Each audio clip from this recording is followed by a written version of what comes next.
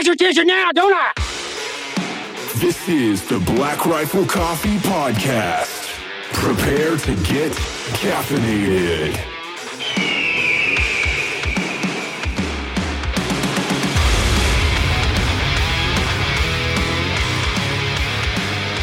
You guys know the secret to pissing in a bottle? I know we've all. How many of you have? I actually haven't watched somebody drink their own piss. I've only listened to it. I've done that 3 times. Easily 3 times. You guys broke the cardinal rule. Yeah. You have to. The diameter of the top of the bottle has to be substantially different than the one you're drinking out of. Correct. The mistake people will make is they'll put 2 bottles with the same diameter top. So when you put it to your mouth, it feels It's better. You better different. know the difference because otherwise you're going to swig your own piss. Yeah. Ambien was 2 to 3 times to blame. Did So you that- spit it out? Get it down. I got like 3 gulps in. Yeah. 3 gulps. The best one was my in Afghanistan. My roommate, he used to freeze water in the little crappy fridge, Yeah. and then he'd crack the bottle, so the frozen bottle of water, Yep. and then make ice cubes for his whiskey. That makes sense. So he would cut the bottom out of the bottles. Right. And I woke up one morning and we had just been in a gunfight that night. Like it was super late, indirect fire and stuff. So I was just smoked out of my mind. I woke up and I picked up a bottle that had the bottom cut out of it. I pissed the entire bladder onto my feet Yep. Of course you in did. our fire base, Yeah, in of our course you did. room, Yeah. and just sent it. It was like, fuck it. Yeah. And then just took the water bottle that was next to it, poured it on my feet, like sprinkled them off and got back in my little bunk. I was like, fuck it. Should happen to man in Taxpayer combat. money well spent. It happens in combat. Millions of dollars of training. I was in a little known area called Spin Boldak. Do you guys ever Yeah. know of that place? Yeah, I've been through there. It can be spicy. It's a It can get shithole. spicy. It's a shithole. Yeah. It's a super shithole. And I tried to figure out if a 5-gallon, one of those brown 5-gallon water jugs, you get Yeah. what I'm talking about, the ones that you like carry around, they're Yeah. fucking green or brown or whatever. I tried to figure out if I actually pissed 5 gallons in my room over the course of that entire rotation. You're just filling that thing I up. was trying to fill it up. Hmm. It was gross. It's disgusting. It was so disgusting. gross.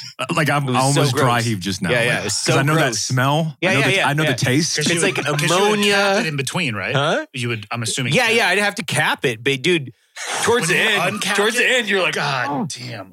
and but I'm not a quitter.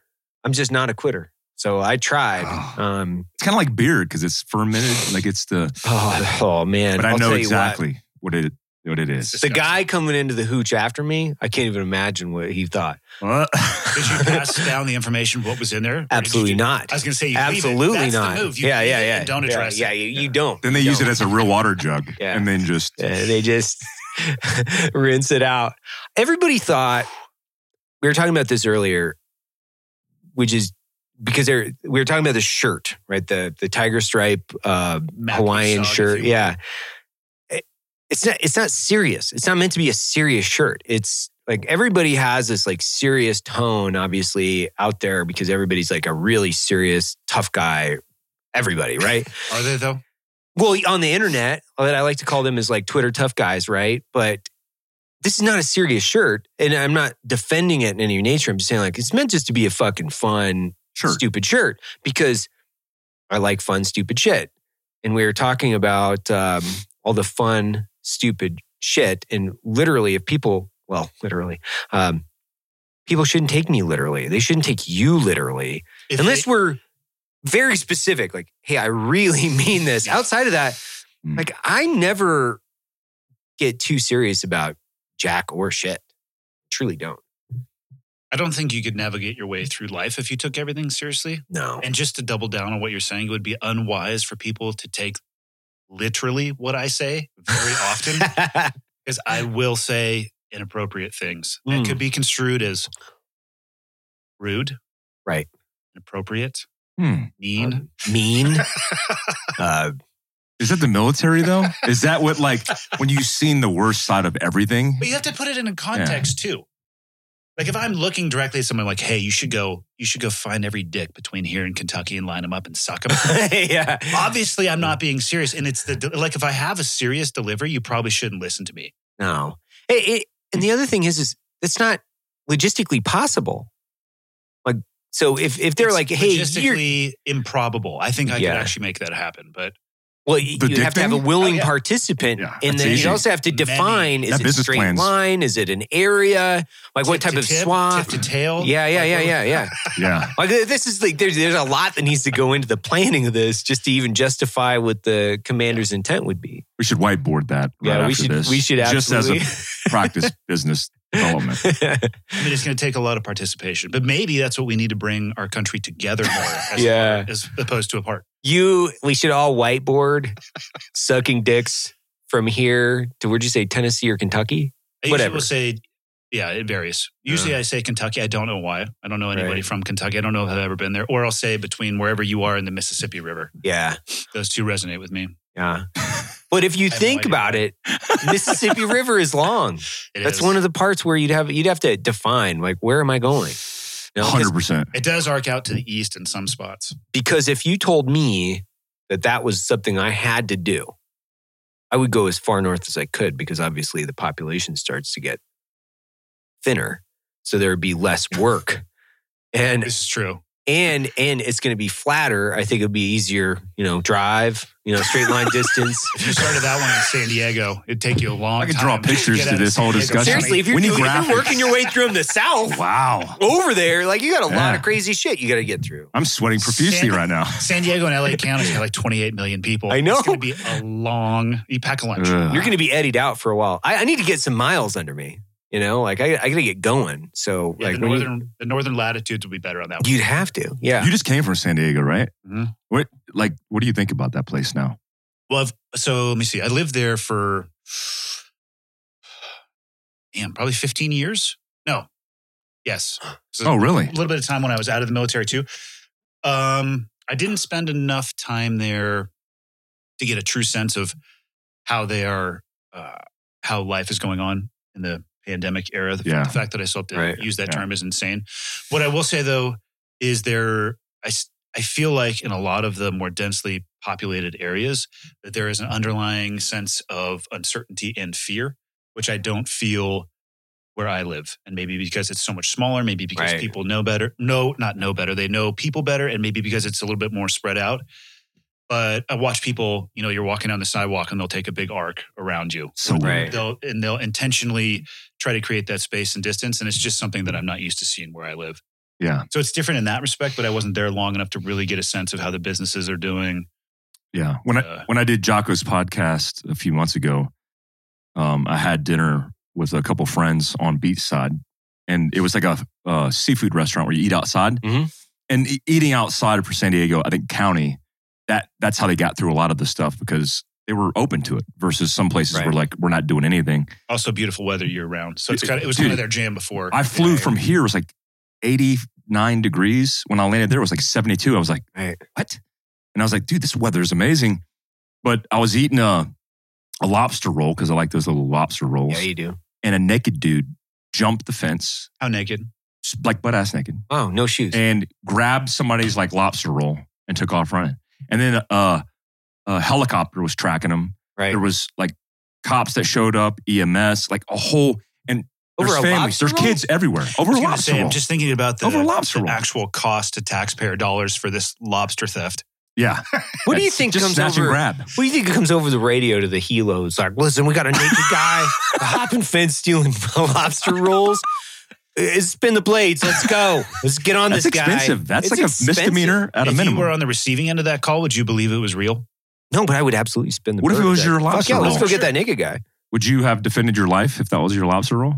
Yeah. I would have, dude. My like food for me. Yeah, I'm a gifter and share, but if somebody just snatched shit off my plate, you guys aren't thinking about this right. The man was nude, so you really want to get into it with the nude man over a lobster roll? Only if he has an erection, because. And you would just I want this to be an intimate experience for both of us. I'm serious right now. So make a straight face. Naked people doing crazy shit, I will let them do that. I'm not getting involved in that. No, I'm not getting involved with, because you know what's on board there. Like all the HEPs, like the HEP rainbow, this is like fentanyl and crack and everything else. How much shit do they got on board, and how many different weird diseases? All of them. We'll just call them all. Yeah. So yeah, there's not a lot of like pushback from my perspective. I had a guy in front of my house a few years ago.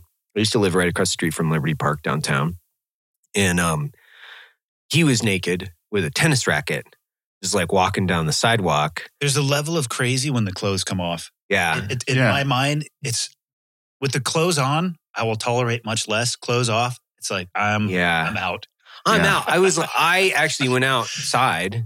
I used to have this little MPX that I put next to the door because it was kind of a shady little neighborhood. And I went outside and just had it right behind me. I was like, hey, bro, you headed to Wimbledon? He didn't respond for some reason. I thought it was hilarious. I thought it was super funny. Better than not chance he didn't understand the reference. I don't know if he could understand English, how high he was, but he was definitely in. This is Salt Lake City? Yeah, right across from Liberty Park in Salt Lake City. That's why I don't live there. That was all the time. Like the Liberty Park downtown, Pioneer Park, they used to have a really significant drug and homeless problem. Yeah. So you'd see the whole, all the things that go along with that, all the fun and flavor that goes along with that. And my daughter and I used to take her out there, and she would ride her bike around the park with me, and we'd cruise around. And then one day, we were out there and we were playing, and they used to have they still do big rock sculptures and bushes and stuff.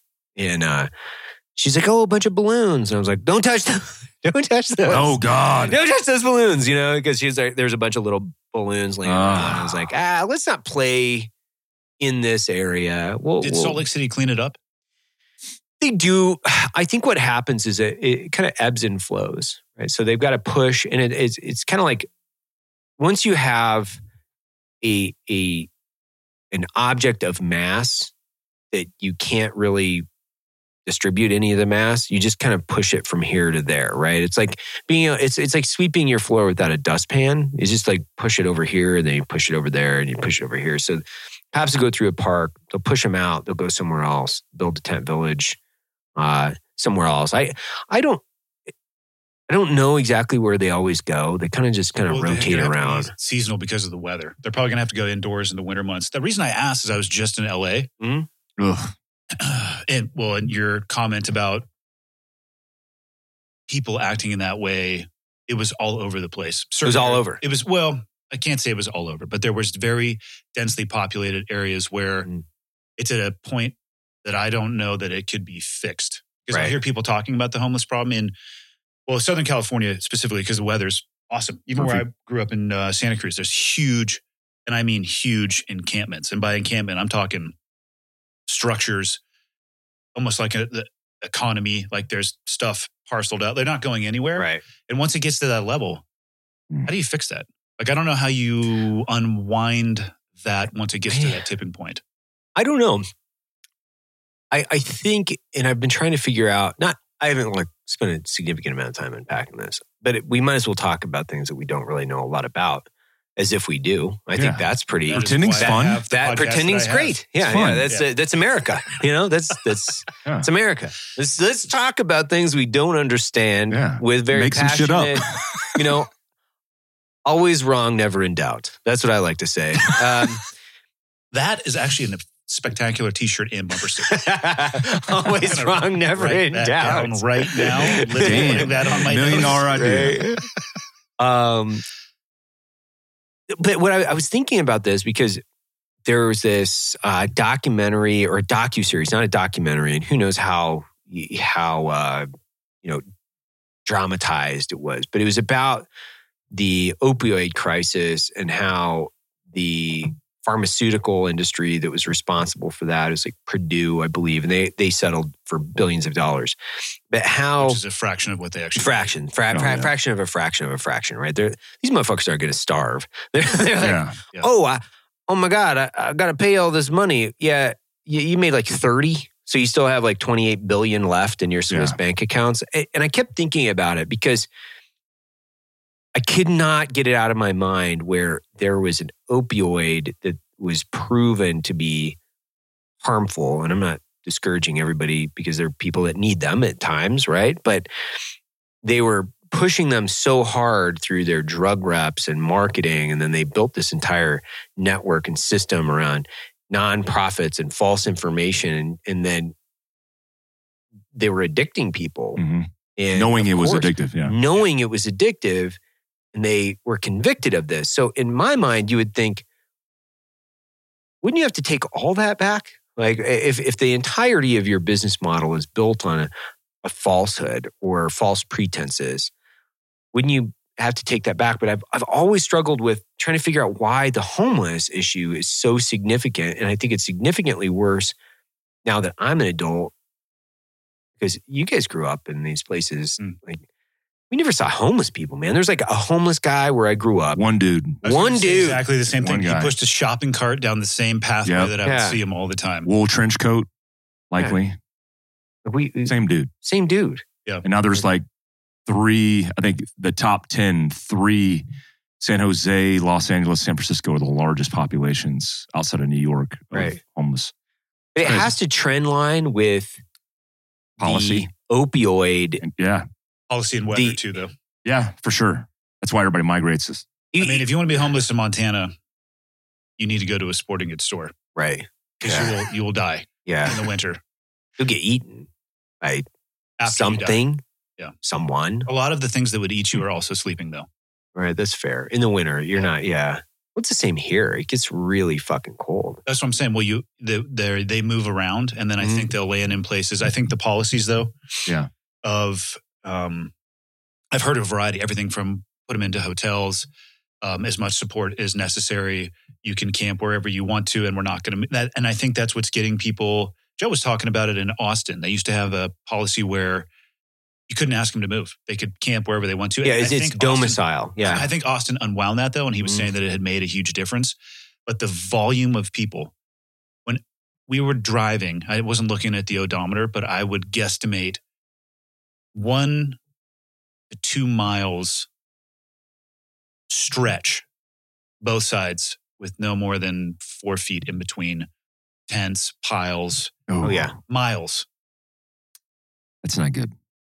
No, but what I was thinking about was the trend line directly associated with opioid abuse and prescription in the United States. I wonder if that is correlated directly 100%. with homelessness. Yes, addiction. I mean, Probably. most of them are on the streets because of addiction. So they're addicted to something. Something. And then they move into Yeah. other things. Yeah. Like, And then their life is Fentanyl or- controlled by that addiction. because I think the lion's share of it is addiction and mental health, right? Yeah. And sometimes those things go hand in hand. It's But a classic pairing.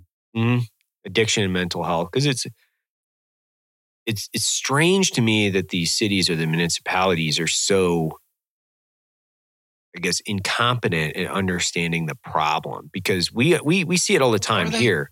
Are they? I think they are, because I they're think like, they we just need understand to the problem. build more structures so we can house more homeless people. And you're like, or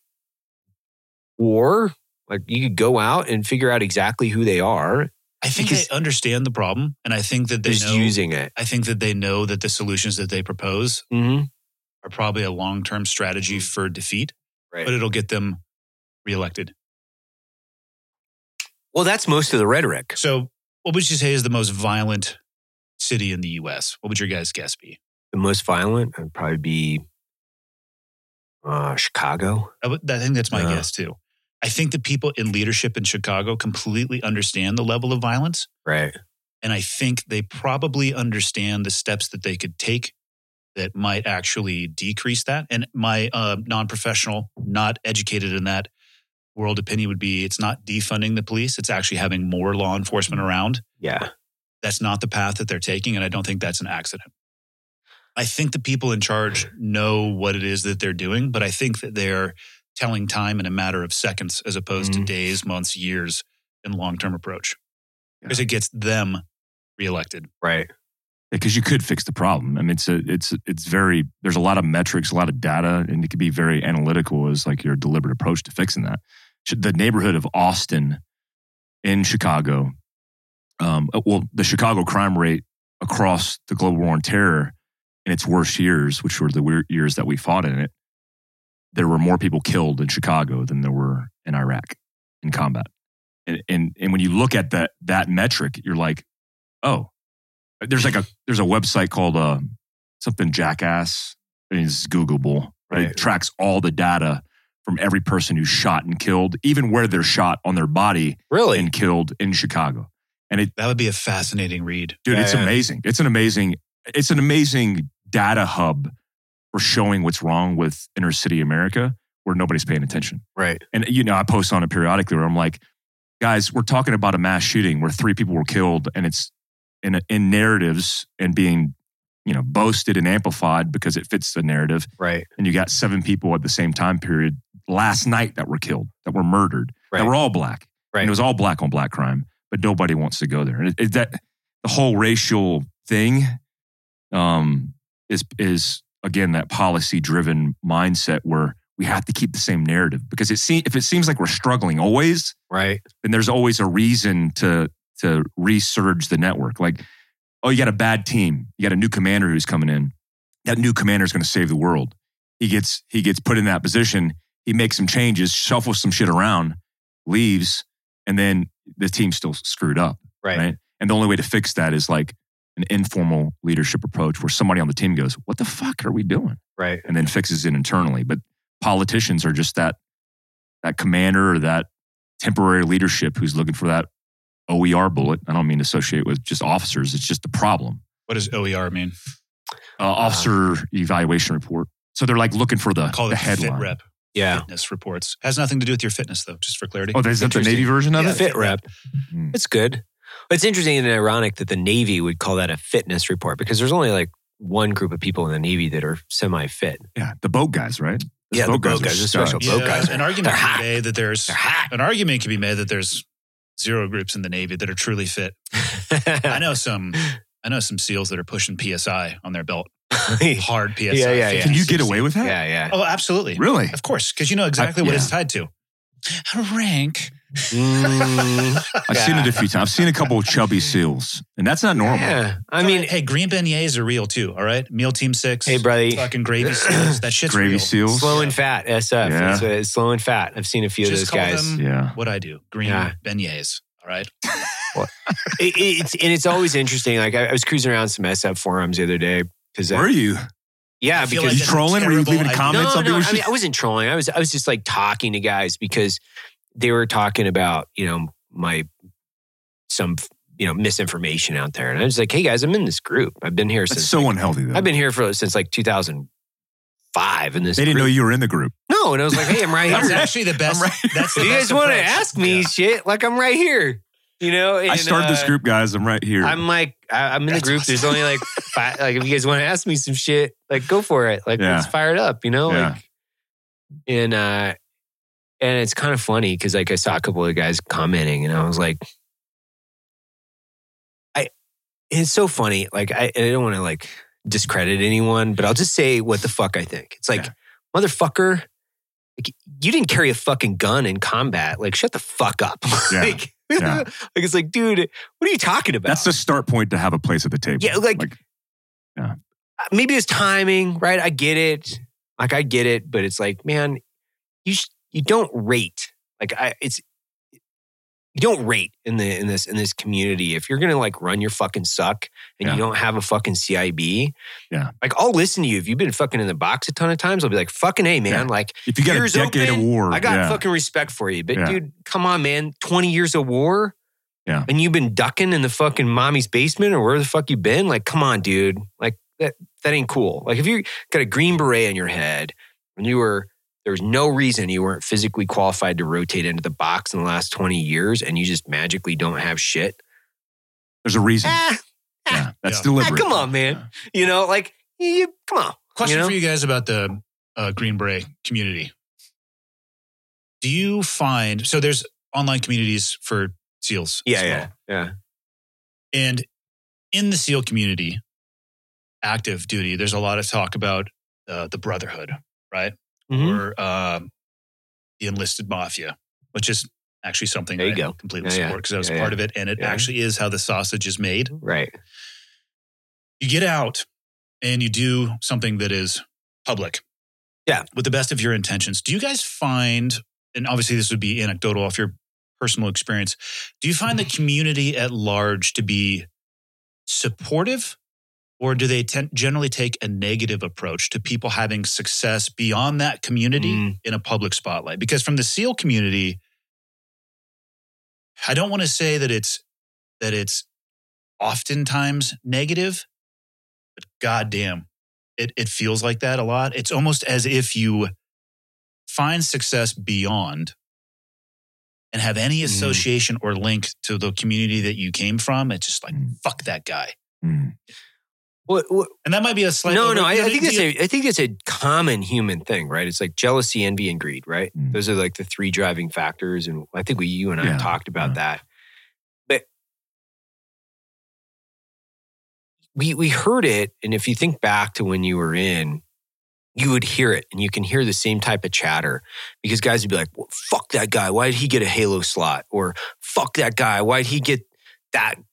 That gig, or he's going to be sheep dipped, or like, and guys be like, fuck that guy, like that self-serving, like, and you're like, there's a lot of fucking Halo slots, man. Like, it's not like this is going to be the last one to ever come around.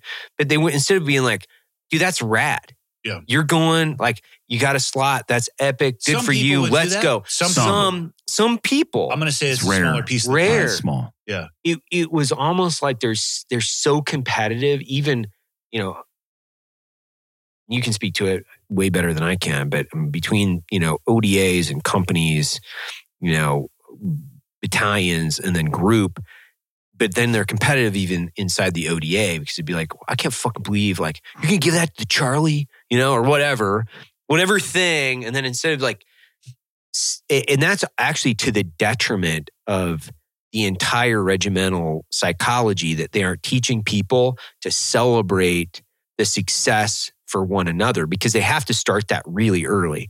Instead of trying to mudsuck and motherfuck and put people down, they need to start to figure out how to rebuild positive psychology early, because once you're through the fucking grinder and on the team, it should be about, let's fucking go. Like, one team, one fight, big successful mission, celebrate each other. And then the guys with that attitude, they got to start flushing them out of the fucking toilet, because those are the guys that carry the fucking charter forward, and they become a sergeant major or wherever, and they directly contribute to an overall negative psychology. And I keep telling people this all the time. It's like, psychology is more infectious than fucking the flu or the moronic strain or whatever the fuck it is now. But it's like, you can grind people into moon dust when you're trying to figure out whether or not they're going to be on the team. But then after, you kind of got to say, like, guys, we're fucking moving in one direction. I don't know if you have a wide variety of experience in the military. I fired the only guys that I have fired through my career were toxic guys that likely, in the same way that a guy got a sniper slot or won a sniper comp, and they were envious and jealous, that are the same guys who are naysayers against guys who are stepping outside, which I think stepping outside the military is the true singleton mission that we all wanted. Right. But you never really got. And then you get out because you have so many opportunities and so much navigation for like this mission set. It's like, you could do whatever the fuck you want. You don't have no constraint. And guys, because they conform to that pattern of life where they're comfortable, they're in routines, they think they're a singleton until they hit the civilian world. And so what they'll do is just put down everybody who's successful, who's adapting to that environment and then succeeding. They'll be the GS employee for another 20-year round. They'll be the tactical instructor teaching 20 more years on a flat range, and they'll naysay and talk shit about everybody around them. And that's the thing that I think we can't, like you said, it's behavior. We won't get away from it. But I do feel like that just from talking to guys, like I get feedback where guys are like, you guys are doing awesome shit. Or guys from the regiment talking to me and saying, hey, I'm an active duty third group guy, unit guy, whatever it is. And that's good affirmation. But I have heard from the SEAL community about, especially guys from Dam Neck, guys who have stepped outside the box where they're like, fuck that guy. Yeah. What? That dude's like a fucking amazing dude. Like Andy Stump's like a great guy.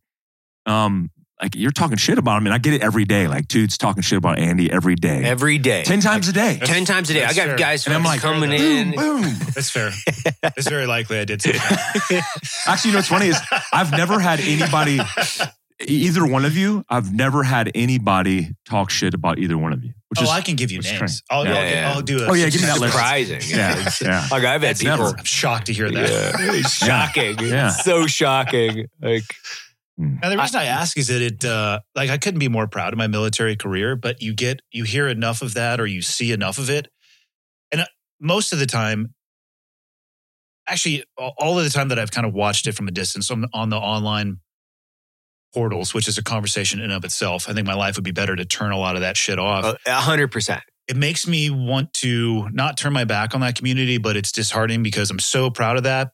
But it's like, hey, guys, I got to move on, and I can't behind me, I can't actually pay attention to what you're saying anymore. Yeah, and that really sucks because I wish that I could. Right, but you're acting like fucking children. Yeah, but you were all. I mean, we were all in our 20s at the prime in special operations. I mean, I was a 29-year-old team sergeant.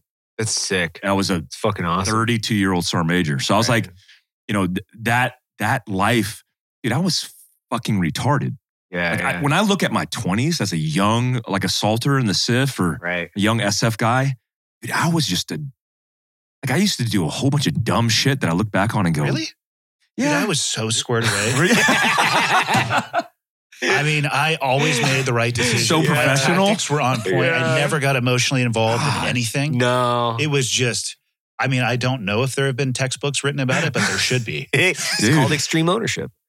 Jocko can write all that he wants. I had taken extremely limited ownership in my 20s. No, I was a fuck show. Dumb as shit. So all those guys, I think a lot of those guys, you won't really find a lot of guys our age with our experience that are talking shit. No. Especially if you spend some time in civilian life, you're like, dude, it's fucking hard. A huge majority of the guys that I know, like, I don't spend a lot of time like around like regimental affiliations stuff. I mean, I'll do like a couple events a year in the context of like raising money or talking to the Special Forces Association or whatever. And like the broad percentage of guys are super positive because we're typically donating money, right? As well. Yeah. But I don't hear it. I'm sure they talk all kinds of shit. I just don't hear it. I mean, maybe not. I don't know. I mean, at the end of the day, it's like, you know, you got to turn the volume down on that shit. Like squelch is on the radio for a reason, right? It's like, you got to just turn it off. And the message that I always give people in this context, and not that I'm giving it to you guys in any stretch of the imagination, I'm just saying like, that was a chapter of my life that, I'm super proud of. And I love a ton of those guys. I love the community because I think it teaches you so much about yourself. If you are fortunate enough to be introspective and then keep those lessons learned and then continue to evolve. But I think there are a lot of guys that use it as an excuse to say, I got the trophy. I'm great. And it says it on my shoulder. It says special. I'm special. It's like, yeah, you passed a course. You got a tab. Yeah. You did some really cool shit. But actually, the rest of your life can't be defined by that one fucking moment. And like, that's great, dude. You got a V device, but are you a good dad? Are you a good partner? Are you a good fucking, business owner? Are you part of your community? Like, that's cool.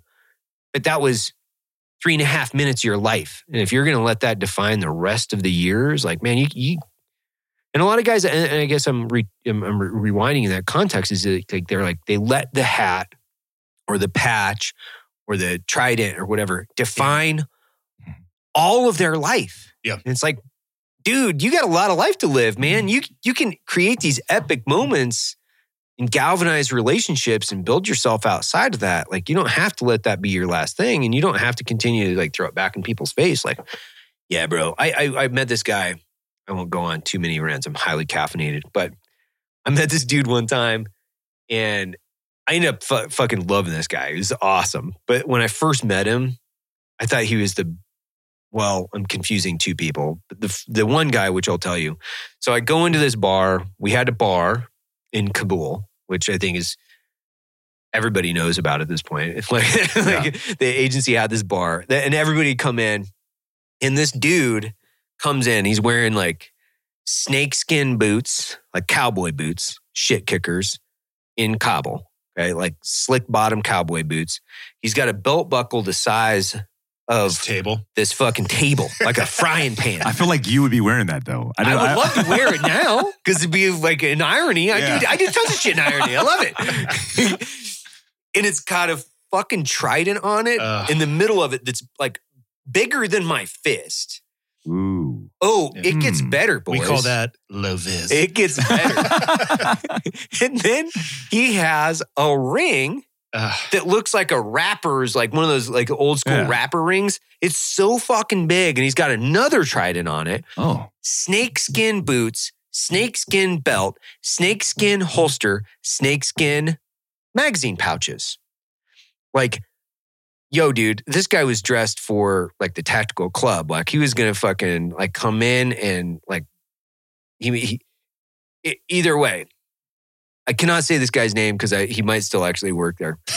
And, so I go up to him and, you know, I don't know if you guys know this, but I'm somewhat of a troll. And I go up to him and was like, what's up, man? What's going on? He's like, what's up with you, man? I was like, so were you in SF or what?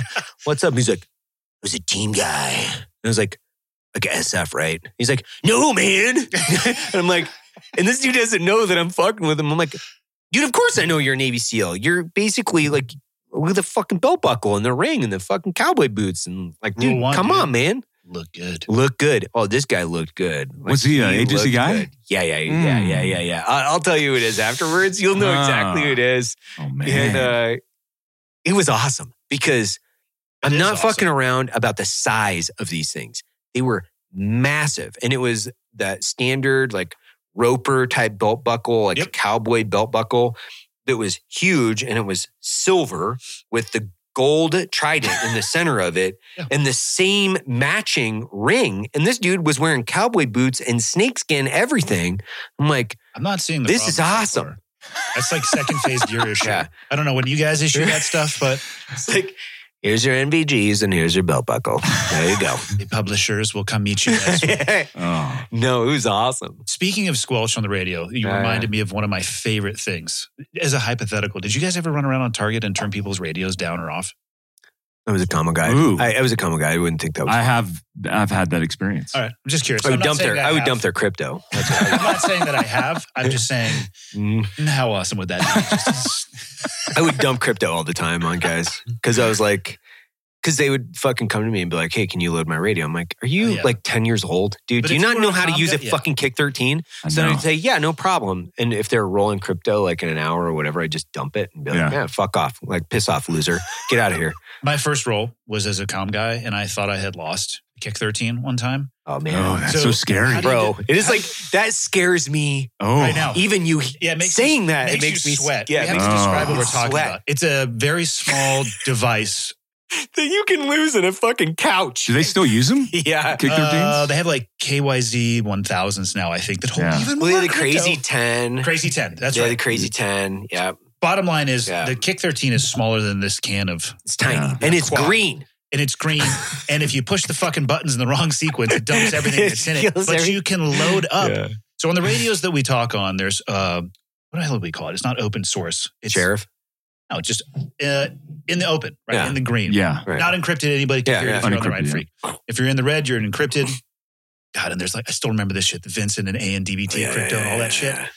One, you sound like a robot. One, you sound normal, assuming you have the shit set up appropriately. Vincent for voice. Just remember that, boys. V for V.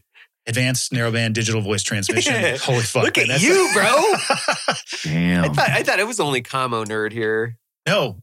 And the reason I can remember this shit is I had a fucking 2-day panic attack where I couldn't find a Kick 13, which could have multiple days, weeks, and I think even if you had the right access, months of crypto. And this shit's used by the entire military. Absolutely. You got the entire theater roll. Correct. So if you never used that? Oh, I did all the time. Yeah. As a run the MSS, it scared the shit out of me. Oh, it scared the fucking I had 550 cord like wrapped around every piece of that. That's what it ended up being. It was 550 cord around the neck, which is not comfortable. Yeah. But if you lose this thing, like battleships and aircraft carriers have to change their crypto. Yep. Yeah.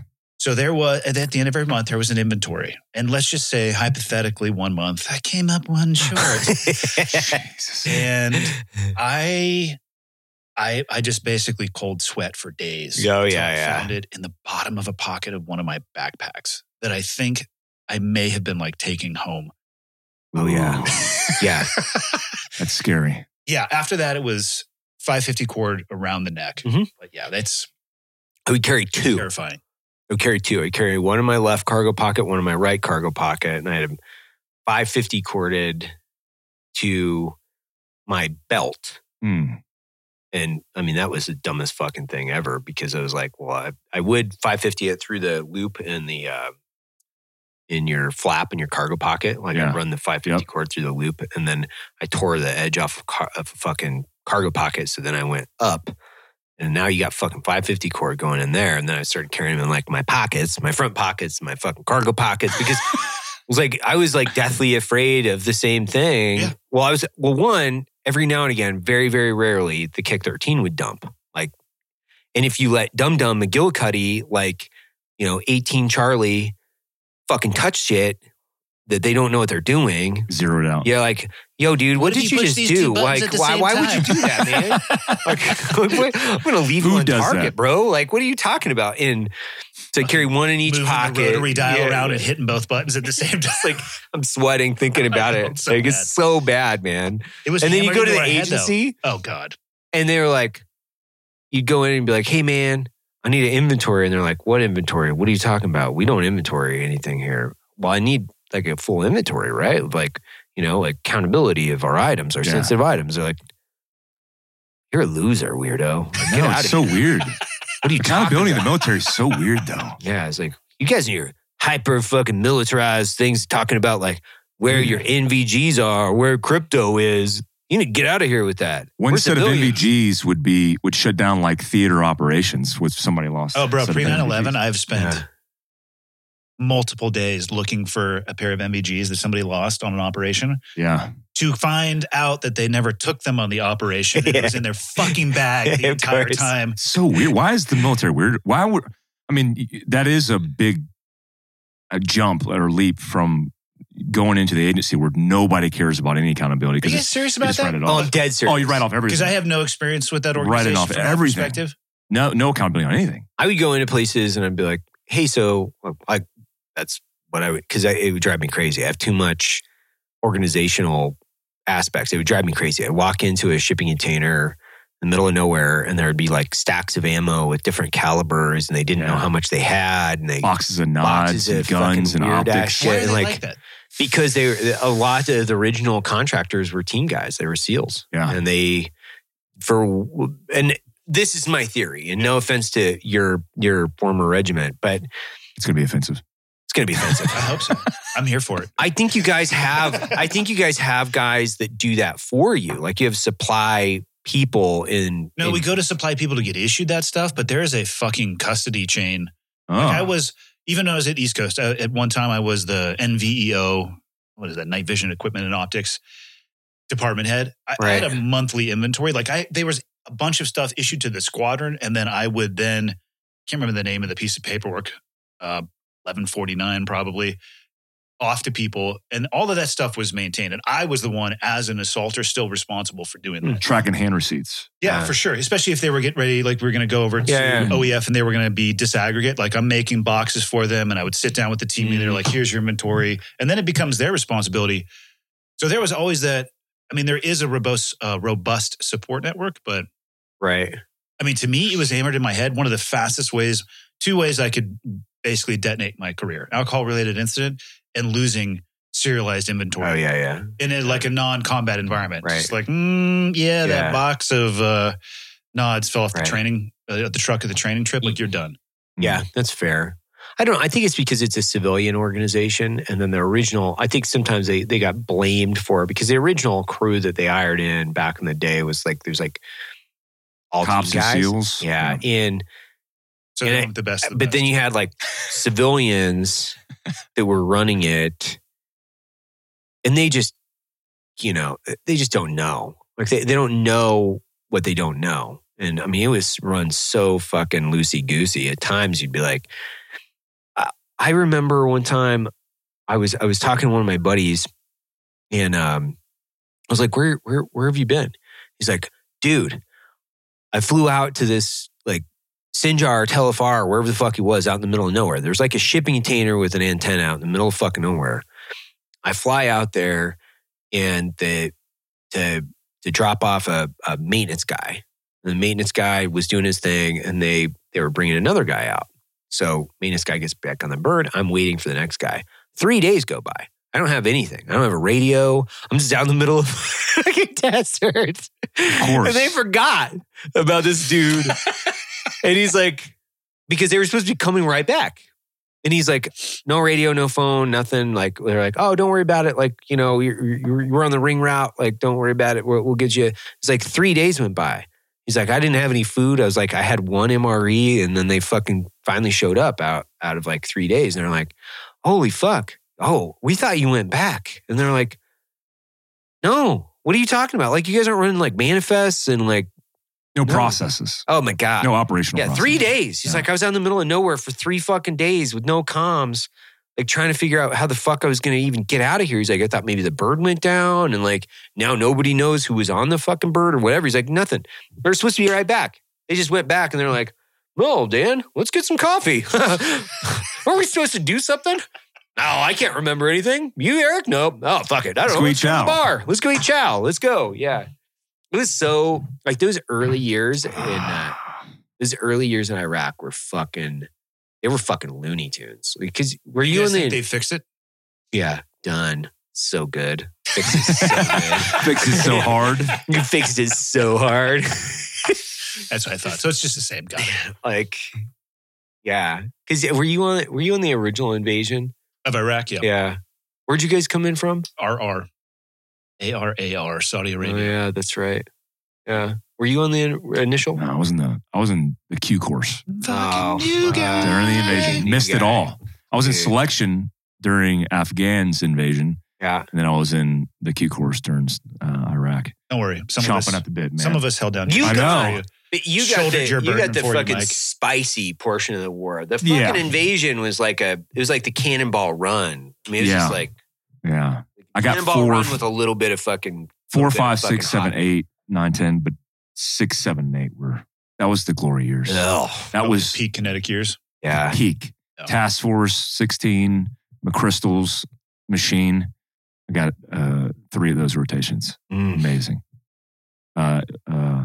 One of the squadrons was there, but I remember looking at those dudes and thinking to myself, like, holy shit, like these are Vikings. Like these Yeah. dudes. I was talking to DJ about it, but my impression of those units, even being a young assaulter in the SIF, I was like, they get to wear fucking beards down to their Yeah, fucking yeah. body armor, Yeah. and their fucking all their shit was cut, all their sleeves were cut. Yeah.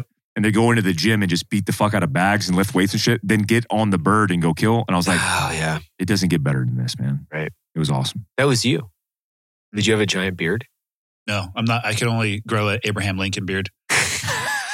Did you cut My your sleeves alias off? name would be Habish. Did you cut your sleeves off? Your sleeves were cut, though. 100%. Oh, Oh, yeah. yeah. 100% Yeah. cut off. Sexy Yeah. cut. Yeah. They wouldn't let you guys cut your sleeves off? No, I mean, eventually. I did some weird shit, though, back then. Like, there's pictures of me where I'm doing some weird shit. Again, back to unprofessionalism. Oh, yeah. I'm wearing, in one picture, this is with Task Force, I'm wearing a Australian top Yeah. with ACU bottoms. That's not a bad idea, though. It's It's not. mix and match. It's mix Because and I match. thought like the Australian top had the shirt integrated into it because we were like hand sewing that because Yeah, it wasn't yeah, available from Cry. Right. We were taking DCUs and attaching them to T-shirts like with the local sewer. So that was good for body Oh, armor. yeah. And so I'd go around in garrison doing planning and whatever we were doing, just looking like a dumbass. Yeah. You know, and the unit had their sexy Cry Yeah. original AR-1, whatever. $800 top and bottom. Yeah. Yeah. And then the Ranger Regiment had ACUs. They just got Yeah. ACUs. And then we were just wearing some janky shit. This weird Janky. shit. Stepchildren, man. That's kind of like the whole thing, though. It's like when your uniform is just your uniform. You're just like, nobody cares. Who cares? Nobody gave a fuck. back Nobody then. cares. The only priority was killing people. Like, I mean, That's it. I was telling somebody the other day, I was like, yeah, I mean, I used to wear a fucking burqa in the back of a goddamn car all the time Yeah. because I am smaller. Yeah. And it made sense. You can't have a person your size, especially if you're going to get out of the street. Yeah. You can't have Like, a who's that person big your bitch? size wearing that. It doesn't make sense. So I oftentimes got that. That's what I got. You know, I mean, it is what it is. But By a few seconds at least on the street. well, on the car, you know, if you're doing like low vis, like it was always in the back of the car. So I've been in the back of the car with the fucking saw, you know, a little parasaw, a couple nut sacks, a couple frags. I used to run the I'm the chick being driven around by these fucking dudes. That's the way it goes. Yeah. The Rangers, I had the Rangers. The coolest ops I was doing was in Afghanistan, but I had one of my Afghan partner unit guys, like a tier 1 Afghan, trained by Ranger Regiment. I would drive looking all neurostanied out like an You do, Afghan. yeah. You look great. And I just like slump my shoulders and sink into my man jams. And then I had Did you 2. smoke? Did Oh, you yeah. Yeah. Those pine, like what It's those. like garbage. Oh God, dude. You could blow into like a napkin and just black tar. It's fucking disgusting. I had a 2 Ranger regiment because they run snipes. They have a snipe section and a recce section. Right. So I'd run the recce guys in burkas on, was it Tough Book CF-19? Oh, yeah. Yeah, the old CF-19s. Probably Falcon View. Falcon View. Little Falcon It was on, View. They were on Falcon She View. was so fun. Navin. Remember when that shit came out? Commodore Like, dude, 2000. Like a fucking, that was like the best. It was like You're Atari. oh my God. It was The Atari first, like, days. moving maps. You're just Yeah. like, oh my God. Oh my It's- God. The latency and delay of that Oh, shit was yeah. just grotesque. No, I never missed a Grotesque. corner because of it. Yeah, though. Yeah. you definitely didn't. Never. Never. And then a Ranger private in the backpack with a saw machine gun just ready to break doors and Is that an mow E4? shit down. E4, yeah. Yeah. E4. Yeah. Can we talk about the media thing? Can we Which talk one? about that a little bit?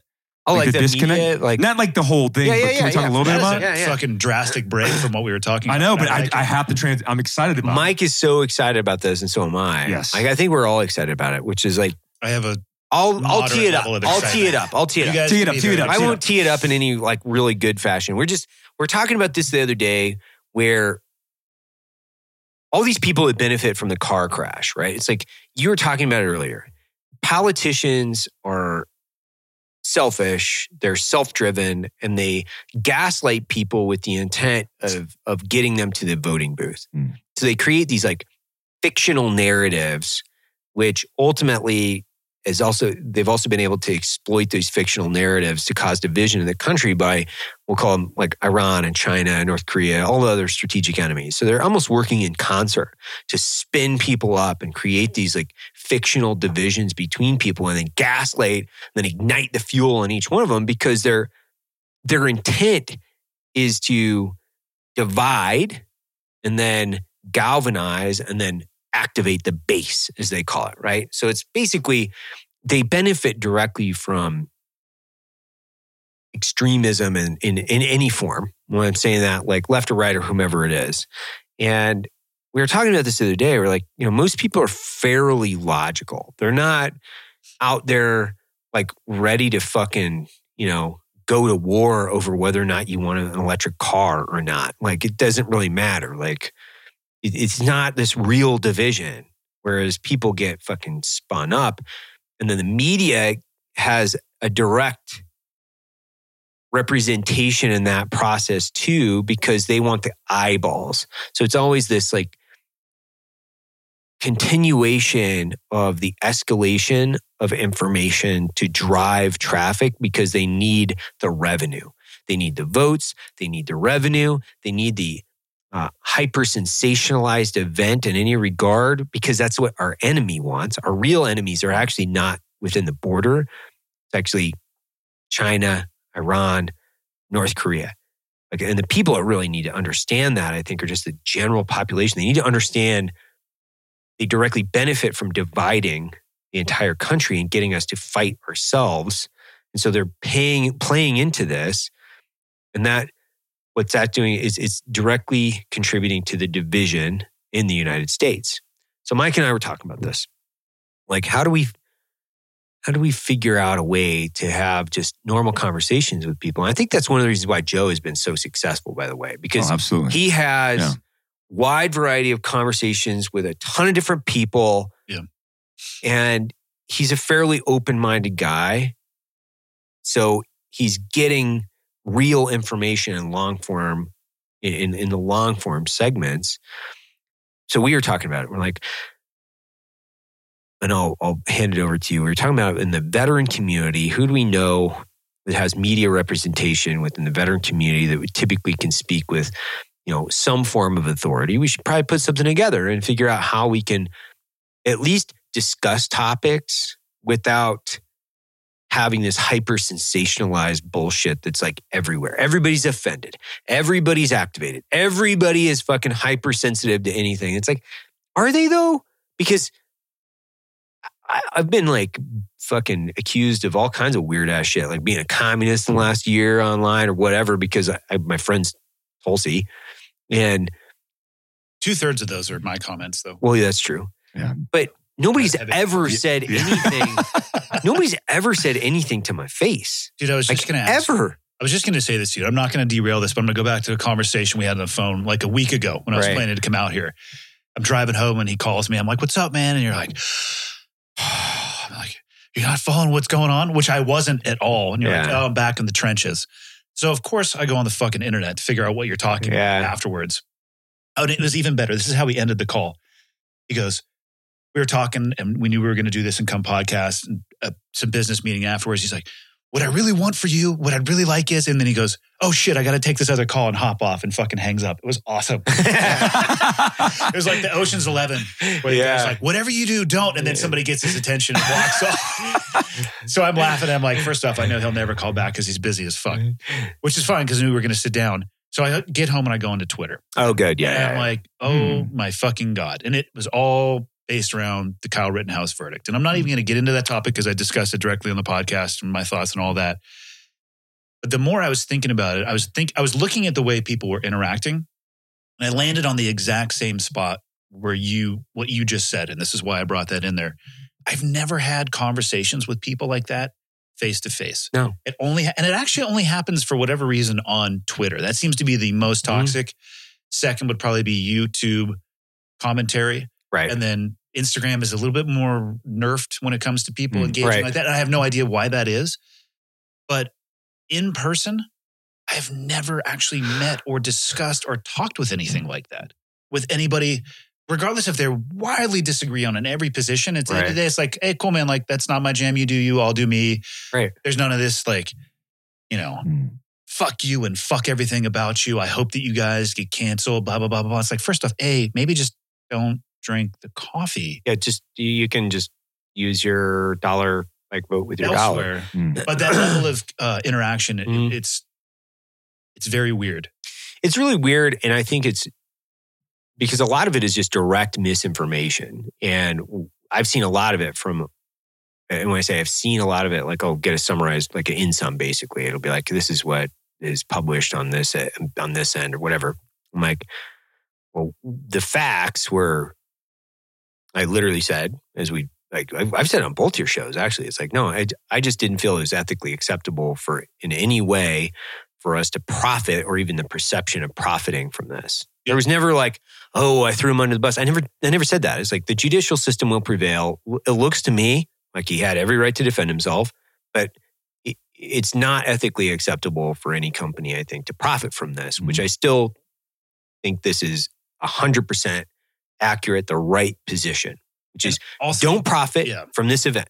Well, the people who are online who are screaming at you like you owe them an apology and all that stuff, I think we should be very clear that they've never been in a position where they have to, as a brand, as a global brand at this point, if you had said nothing, you were going to alienate a certain portion of fill in the blank. If you had said something, which you did, you're going to alienate another portion. So there's no way that you're getting out of that situation scot-free. None of the people who are complaining about this, I think, have any understanding of the gravity of those decisions. Because if you remember, you were at my fucking house on the phone with reporters when all of this shit first went down. And I was sitting there watching you having to deal with that. And I was thinking in my head, hey, you're fucked.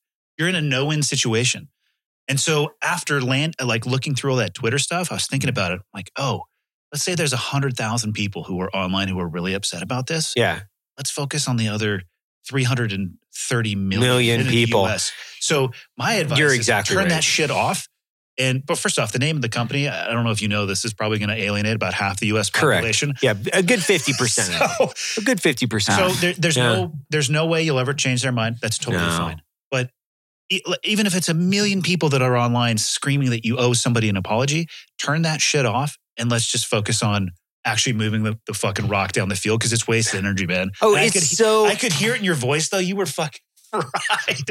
Well, it wasn't that because I turn it off. Yeah. Like I turn it off. It was and it's not even the constant cycle of things. It's, hey, there are a lot of media outlets that kind of reach out and they want to talk about it or whatever. And you're like, hey, no comment. I'm not interested in it.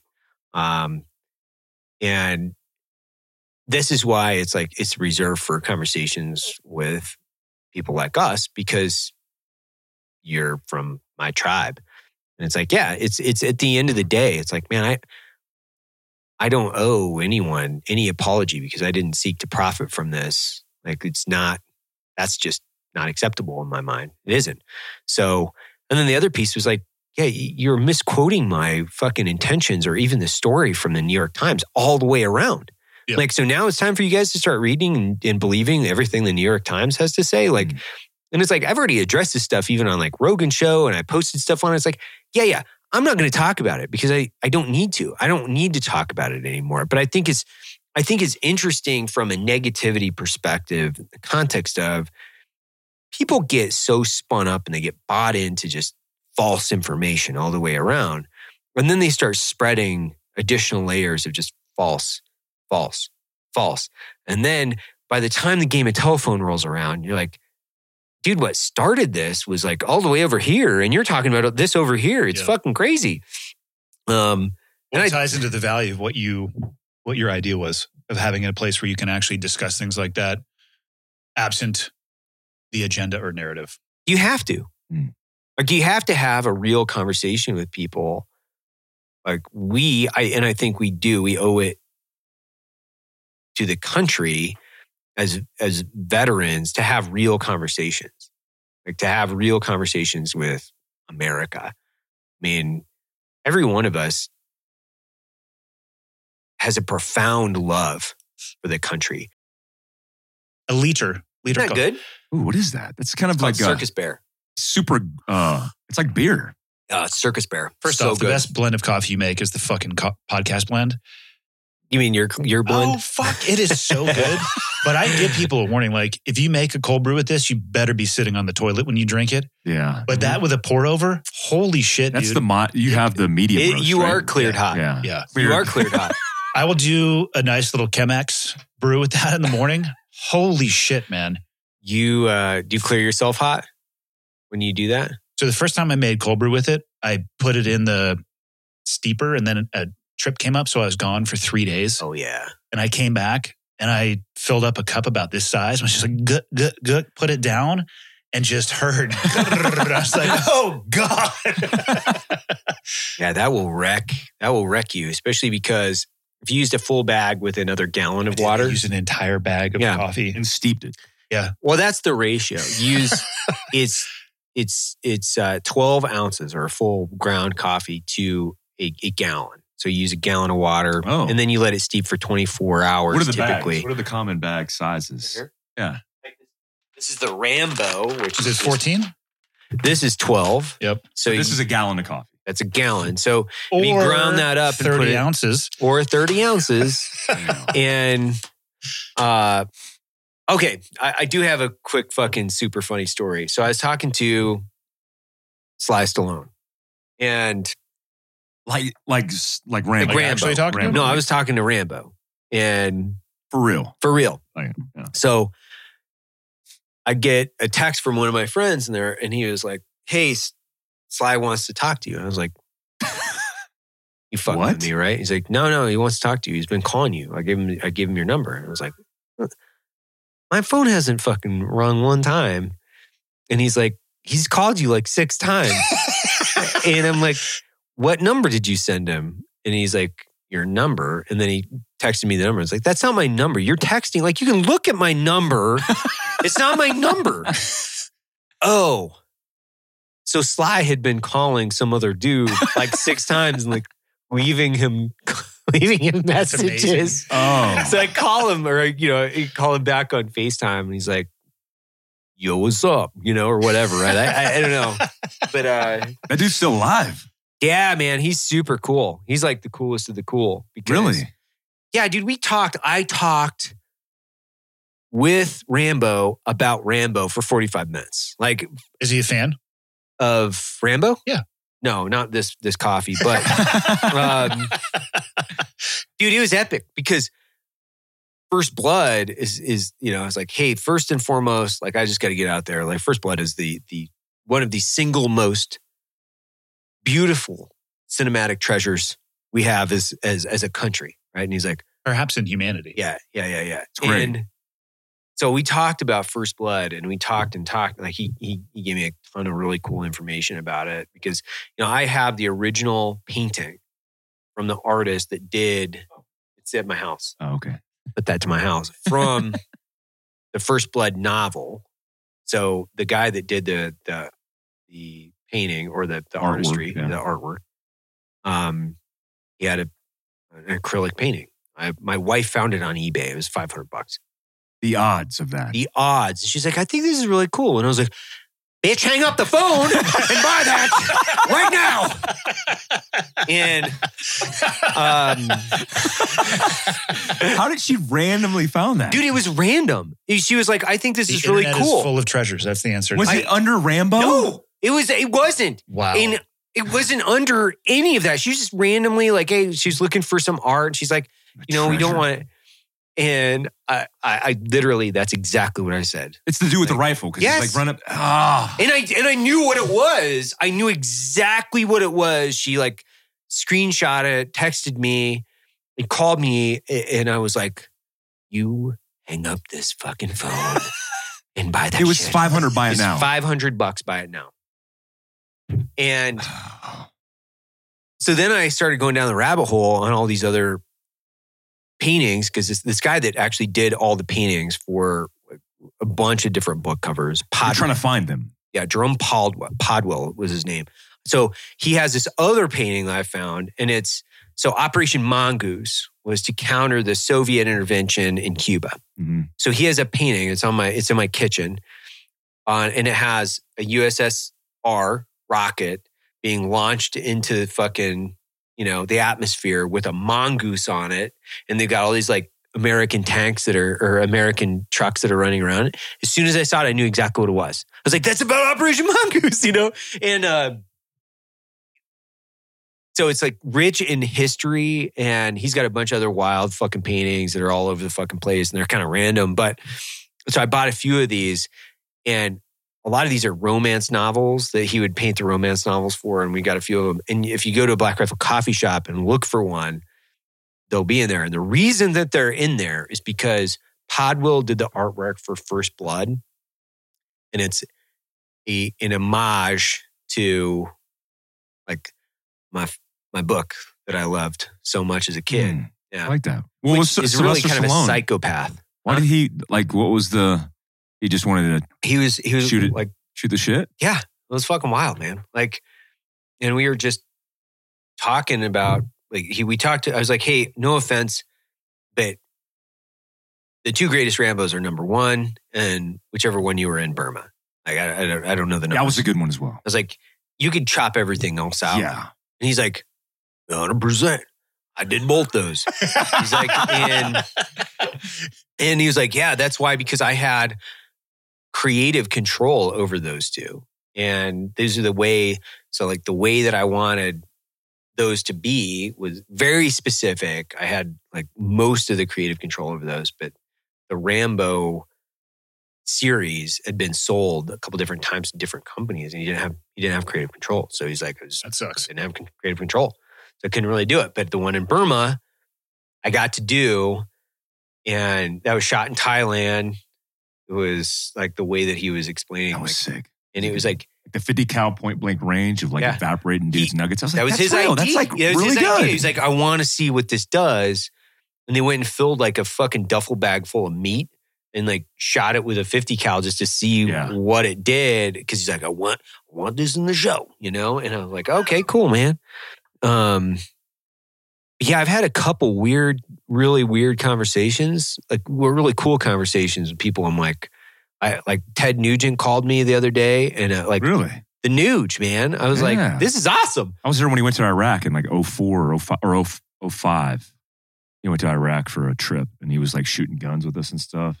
They did a fast rope demo for him. Yeah, cool dude. That's not me name dropping, by the way. I'm like always amazed when I like, wow, come on. But a couple years ago, I've told this story a few times before. Is Governor Perry, Rick Perry, called me on the phone, and I was on a bus because I was going out to the Indy 500 because we were thinking about sponsoring some things there.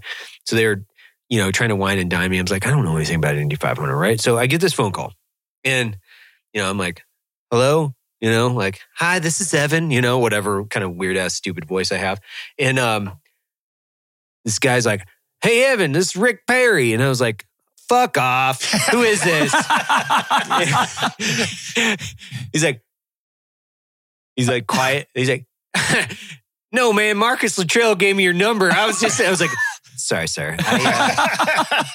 I'm a semi-retarded person that is capable of doing basic things like, you know, performing, you know, cleanliness and driving myself, sometimes feeding myself. Outside of those things, like, I apologize. What do you want? You just want to say what's up? Because we're opening up a bunch of shit in Texas. Oh, like, yeah, hey, yeah. Want to congratulate you. Like, this is awesome. Come on down, boy. Like, let's make this happen. You getting any cold calls like that? I'm not getting any of those. Madison Cawthorn, I got. That's cool. Madison's cool. Zero. He's cool. You don't have any of that. Yeah, because he already knows all those guys. I know. He's like friends with all those guys. I don't actually. Keanu Reeves, like he's just. Stop it. I did meet Keanu Reeves about a week ago. Did you really? Where at? Cool dude, huh? Rode a motorcycle with him all day long. And you guys did a ride with him. Were you on the back or was he on the back? I was driving. He was facing me on my lap. We shared a helmet, though. Perfect. Is he a cool dude? He was an extremely generous person with his time. Super nice. And I don't know. People of that level, like what I mean by that is like the celebrity status. The orbit that I think that they live in, there's a huge disconnect between their daily life and what I think I understand. Right. So it was cool. There was like 5 or 6 of us riding bikes that day. He was one of them. The most time I actually spent with him was when we were having lunch, and he was super cool. And then he went home, and it's like, hey man, see ya. So cool experience. But at the same time, I also am not starstruck by anybody either. I'm not either. Did you just get like one of those email invitation invites? It was like, hey, do you want to ride motorcycles with Keanu Reeves and 4 other guys and eat lunch and fucking... My business partner in the coffee shop has been riding for probably 30 years. And Keanu Reeves and Gard Hollinger have a motorcycle company called Arch. Yeah. He has one of their bikes, and they'll do owners events. And what the fuck is an Arch? It's a real motorcycle. Yeah. Oh, okay. So a lot of people associate it with Keanu. I would say actually the heavy hand on that is Gard Hollinger, the guy who's actually figuring shit out and doing the geometry and all that. So we were doing a ride, and he had just gotten back, I guess, from like basically 2 years on the road of filming movies, like all the rest of the Matrix ones and the... You're doing another Matrix? Yeah, I think it's coming out now. And then the John Wick, I think he did 2 back to back. Hadn't ridden a motorcycle in like 8 months, so he was like, hey, if you guys are riding, I'm going to come along with. So I don't know. That's cool. I don't understand the environment that those people live in. Yeah, I don't either. It's weird. Are you starstruck by anybody? No, I am, depending on the depending on the person. When I say depending on the person, but typically those are like, when I say, they're typically guys that are military, you know, spooky guys that John Striker Meyer was. I was just thinking exactly the same thing. I was whoa, dude. Like give me him. a coin. I was like, yeah, that's fucking badass. So badass. You know, like that some podcast was so fun. So 3 of them. Oh man, so fun. But like if you make and I can't really say some of these guys or whatever, but when you meet somebody that you know is like Tom Spooner, right? When I first met Tom, like, that guy's a bad motherfucker. Like he's a bad. Yeah. He's just kind of a legend. Yeah, Kyle Lamb. Kyle Put Lamb, in there, Tom yeah. Spooner, like these guys are legends, right? Yeah. So when you look at those guys, I know what they've done. Yeah. And Jamie Caldwell. I got to add him too. Jamie Caldwell, like I know what they've done, or Andy, Or not, Andy, Or- but but we all know these guys. Like we Yeah. know of them and we know what they've done, and I'm like really fucking impressed by Yeah. the fact that they're still like cruising around too. Like just the fact like you're walking around, fucking like, whoa, that's wild. But yeah, outside of that, like people that play other people, like really cool. My daughters, like they play dress up all the time in the backyard, and it's way more entertaining than watching some dumb fucking memorize a script and Yeah. do it for millions of dollars. I'm pretty sure if I got $20 million, I could fucking rehearse and become a pretty goddamn good actor and try to Perfect. fucking, I'd be like, what do you want me to do?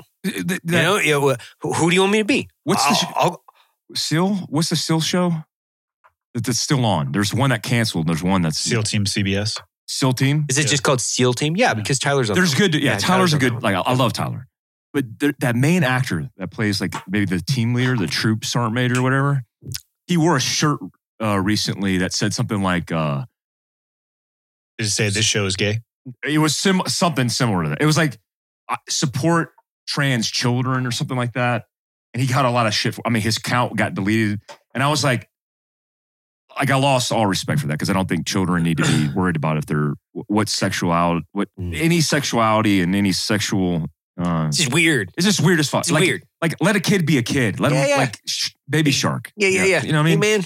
Just stop. And he's wearing a shirt about it, and he's like selfieing about whatever. And he's playing a Navy SEAL, like a badass SEAL. But what I've realized in those guys' social media accounts is they'll post up like they're taking a war photo, like it's real. Like they're like, I mean, the dude's like here with a dog, and he's like, and that's his persona. And people are like, oh, that dude's so badass. And I'm like, but the dude, like that's like there's a makeup team and like that's not real. No. Oh, you guys don't have that in SF? No, we do. Yeah, we a little Yeah, bit. Yeah, it's we a- got. It's just It's a 18. It's not as it's a 18 robust as you Yankee. guys. We had It's 18 I had a Yankee. pocket on my gear, just like mirror, and you put it back up. it's so weird to me. That culture is just weird. Well, it's weird. It's weird that people don't understand, and I run into this all the time, where people don't understand or can distinguish between fact or fiction. Right? It goes back to our Yeah. original conversation we were having a little while ago, which is you're fictionalizing these events where like you're believing this is a real person. Yeah, that's a real person, but they're playing somebody on TV, and you have to kind of like, Tom Cruise is probably a pussy. Like, Yeah. Matt Damon plays, Jason Bourne, but he can't do any of that. And I think a lot of people have a hard time distinguishing between fiction and fact because they're like, oh, Matt Damon, man, I bet you he's a badass. And you're like, That concerns he's me an that actor. people would be fooled by that. Are you? Are you concerned? Because it seems They can be fairly fooled by normal. Normal and concerning can occur Mm, in the same sentence. right. If you don't have the mental horsepower to work your way through that and realize that their job is to portray multiple people, Mm-hmm. I think you might have a hard time separating the wheat from the chaff in everyday life. Yeah. Did you hear the podcast with Rogan and Tristan Harris? No. Social Dilemma dude. No, I I did watch the show, which was Yeah. disturbing, Yeah. but I Yeah. didn't listen to the conversation yet. So one of the main factors in their conversation, they brought in another subject matter expert. I apologize, I don't know the dude's name, but what they did was they made all of the indications of a catastrophe taking place in the future based on all of the things that they're seeing, which is social media is driving people's lives and behavior in a very different way. And we all know that. That is the social dilemma. But what I realized in that conversation, which they said, hey, we need to do something about it. And they used Taiwan as an example where they have regulations that are, I guess you call them ethical regulations. But what I always go back to is the idea that just like with firearms, just like with sugar's my analogy. Sugar kills more people, arguably, but we all understand it, than anything in the world because the leading cause of death is cardiovascular disease, which sugar can be directly attributed to. So when we were kids growing up, we saw commercials like Tony the Tiger. And you're like, fuck yeah, I'm getting pumped. I want to eat that bowl of sugary shit and put it in my body. Hell yeah. And my dad's like, fuck yeah, let's get more of that. Let's double down and just get all these sugary shit because you're happy. And I could see that. Like, okay, but we don't know what it's doing to our health. It's like the smoking industry, same thing. But how do you regulate that? Well, you regulate it by putting a sticker on the fucking thing. A warning label. A warning label, a tax hike. Yeah. So with social media, it doesn't need to be, I don't think it needs to be regulated. I think at the end of days, what you will have is people that make an educated choice, like we make choices with guns, like with sugar, with everything in our lives, and we put the fucking phone down. So what we need is more moderate voices. Back to this whole media thing, right? Yep. So let me just say this, because people don't understand how this works business-wise. The only way this will work, and this is just me putting on you, is you, right? Because when you look at the infrastructure required to build this thing out, it requires a powerhouse conglomerate of networks, of relationships, and people who are vested. You got people that are vested, because we texted on a text thread and conversations 6 major players, including Andy, including minor player. Yeah, major, minor. You know what's funny is like minor, major. Out of the group, there's 6 of them, which are the most. I don't want to say their names because I don't know their investment in this. As far as if they're on board, we have to make that argument or make that discussion. When you take it, I'm the least popular dude in the whole group. You're the most popular. Not in the least. Most liked. Maybe most liked, but least popular. I'm actually the only one who hasn't been on Rogan. You're the only one. Yeah. You're the only Asian. I'm the only Asian. I'm the diversity. Well, actually, there's a person of color on there, which is, she could be, I don't know, she's not Asian, but she's Pacific Islander. Sure. But when you look at that home run team, that squad, what we're talking about is you have fringe networks. Mm-hmm. And I don't think the Daily Wire is fringe, but they're far right, most certainly. I like those guys. So I love them. I love them too. Like I really enjoy, because it's a counterbalance. Because when you listen to NPR, and I haven't necessarily listened to NPR for years, but I used to listen to their morning show because because I don't like turning on the TV. I wanted like a radio news. And I just need a summary. I need like, these are the things that are happening across the United States. I don't want to listen to, I can't believe these goddamn, you're like, dude, I just need the facts, man. So I turn it on the radio, and like NPR's on every radio station, and there's no visual stimuli either, right? So, but I think a lot of it is just like, it's counterbalancing the left. 100%. It is, yeah. So it's nothing derogatory towards any of those guys. It's just hey, yeah. So you have what it is you have a segment. Mm-hmm. Like Blaze TV is certainly the fringe, right? So you have the far right and you have far left, like the Rachel Maddows of the world, the everything CNN of the world. Yeah, or you got like the Young Turks, right? Or those guys, have you ever watched any of that shit? No. Oh yeah, I think that's what it is. There's this fucking crazy like left channel, and I forget what. God, I'll pull it up. Do you know what it is, Derek? What is it called?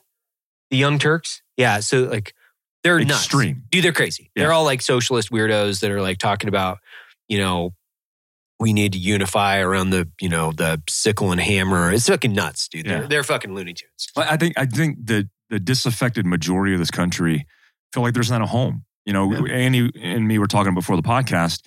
The predictions are about 80% of the country, but I agree with Andy. It's like, it's probably more than that, right? Mm-hmm. So you have, let's just say you have 10% on each side and you're looking at 80% of the population. Where do they go for reliable news? Where do they go for commentary that's balanced? And what positive critiques I've gotten over the years is like, and I've known this of Andy as well as you, is, yeah, that makes sense to me. That doesn't sound extreme or radical. That sounds like common sense, logic that we're applying to things. And if what's unique about all the players that are in this is they all come from robust operational experiences where you find that balance through your experiences. Like you want to go and lay down the hammer, but you can't because you got to build rapport with the host nation. There's certain, I almost feel like to be on that list, everybody has 10 years of experience operationally in some kind of real experience in life outside of popular culture, like overseas doing shit. And so when you look at that, if not built in the right structure, it's a popularity contest. We're talking about it. It sounds good philosophically, but when you actually do it, it could change the country. And I selfishly think about the next election cycle. Mm-hmm. And I think what's going to happen a year leading to this next election cycle, what happened last November times 10. Mm-hmm. Because now the social media platforms are emboldened. They'll just turn off, they will literally turn off everybody. Yep. They'll have fake algorithms that show you a clicker where you're like, oh, I'm getting 10,000 likes, and you're not getting any exposure. Mm-hmm. Nobody's, because you got 0 comments, right? Right. There's an opportunity for, I think, moderate, logical, and reasonable human beings to have a conversation that's not fringe, that discuss things, and like we had talked about it, that gives the facts of matters that mean most to Americans. Like when you talk about a bill that's 1,000 pages, nobody knows what the fuck that means. But when you have a human being who's reasonable, who does the research, who could distill that and communicate things that you could understand about your decisions, you're informing the country. And there's none of that now because we're either extremely woke or we're extremely radical. And there's no moderate version of that in the middle. And I don't think there's an opportunity at any, like when you look at Jocko suppression, up until like a month ago, that wasn't even a thing for Jocko. He heard about it every once in a while, but now he's literally getting suppressed. And you're asking, people should be asking the question, why is that dude getting suppressed? Me and Andy are more extreme when we talk about things in podcasts. He doesn't do that at all. So why the fuck is he getting suppressed? Because he's a threat. And now that the media owns the narrative, we have no fucking voice.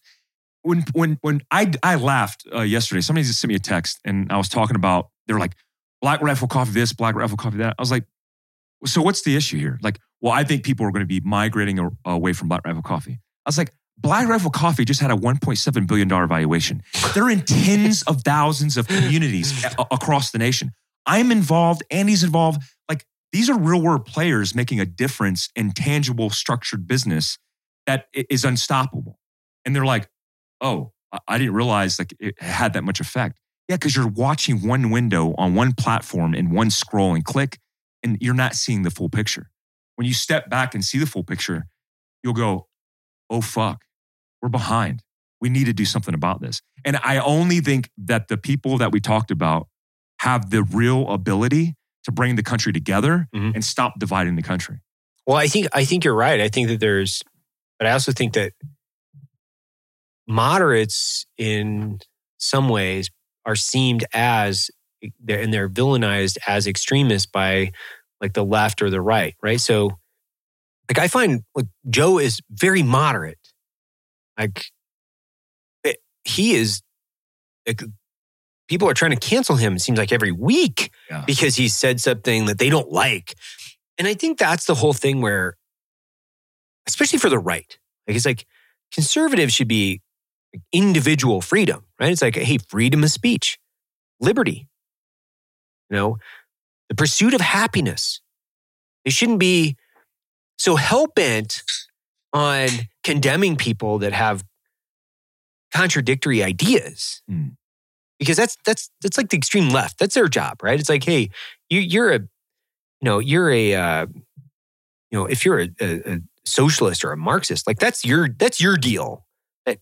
Not ours. Ours should be like, when I say ours, I'm lumping everybody into somewhat of the same bucket. I'm just saying, like, I had this conversation with somebody the other day. I was like, you can't just say that I'm for freedom here, but then you go to the buffet of rights. It's like, no, you're for either individual freedom and you don't get to pick and choose, because we were talking about abortion. That was the topic.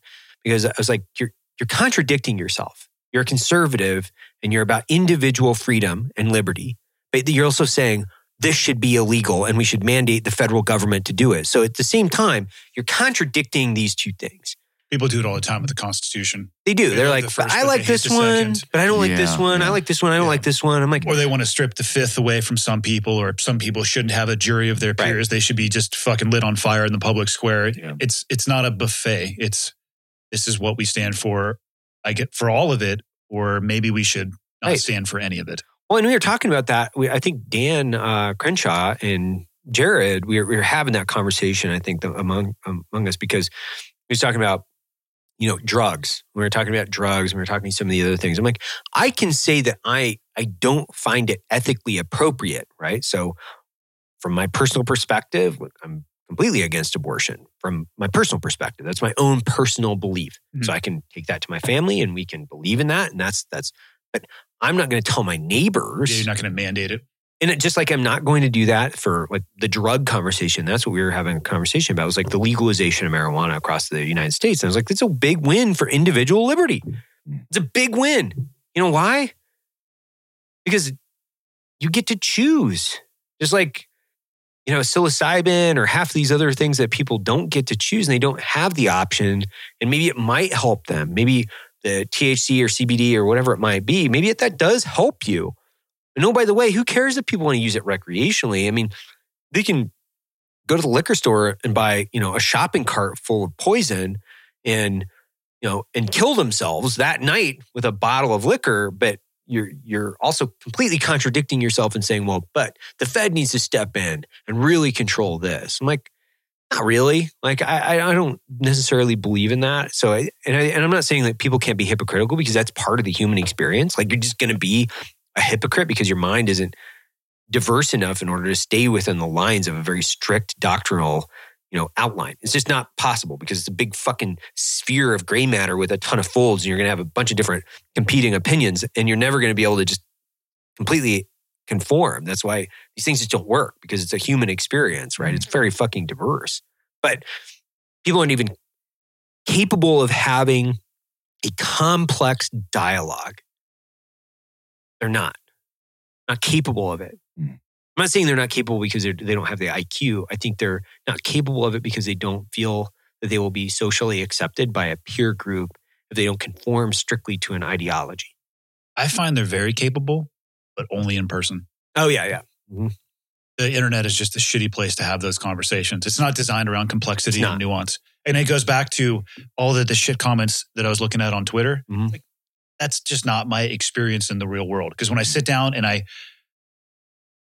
can and have had conversations with people that believe largely the opposite of what I believe, we don't scream at each other. No. We don't yell at each other. I'll ask questions like, oh, so why do you feel that way? Or one of my favorite questions to ask people is, what information would it take to change your position on this? Or if this is what you believe, is there a threshold of information that could be provided that would sway your opinion? Because I think that's an important question for people to ask themselves about what they believe. Why do I believe what I believe? What's it based off of? And what actually would it take for me to change my opinion on something? I've never had one of those conversations online. No. But I have them, I'm not going to say all the time, but it's occurred quite a few times face to face. I think it's possible, but the mediums that we have available for speed, they suck. Yeah. Well, you're distilling complex conversations down to a very simplistic form of communication that is not, it's also very new for even humanity in the circumstance. Somebody saying, well, you're just a cuck, fuck you. Yeah. And then it's like, moving on to the next idiot.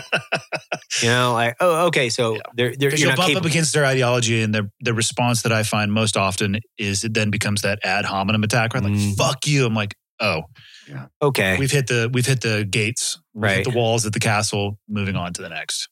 Well, and some of that is like, I think it's driven specifically. And I had a conversation with a guy that used to do, this was like last year, but he used to trace back the external or outside influences, specifically related to like Facebook. When all the Russia, interference stuff started coming out, like they went and did a very complex investigation as to how many people were out there interfering and putting out false information. Where was it coming from? And a lot of it was coming from outside of the United States. There were like, 19 out of 20 fake accounts directly associated with this. And I think Joe might have had somebody on the show talking about this as well. Talking about with Jocko. Was he? And it was, for whatever reason, they were Christian accounts. Like church accounts. Yeah. And they were doing the same thing, but they were talking about, you'd have like certain really hot topics that would really galvanize people. And you'd have all these different Russian click farms or whatever, Pakistani click farm, filling in the comments, spinning people up. And that would really get, people activated. It really would.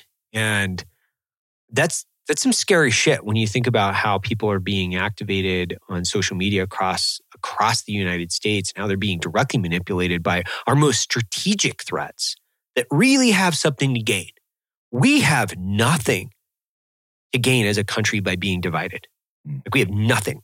It is fucking lost. It is gone. We have everything to gain by being united.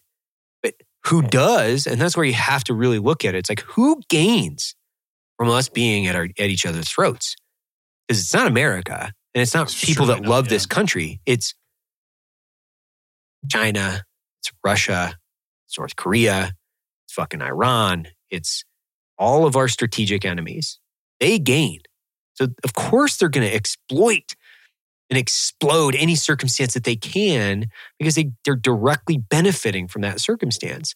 And for me, I'm like, how can you guys not see what's going on? Like, I always want to go, can you not see? Like, everybody has access to the internet. Anybody can make a stupid account. Anybody can do this anytime they want. I think they need better information, which kind of ties back to your idea, which again goes back completely onto Evan's shoulders. So it's either up to you, Evan, or... Yeah. Well, the interest, the positive side of social media that I've seen, and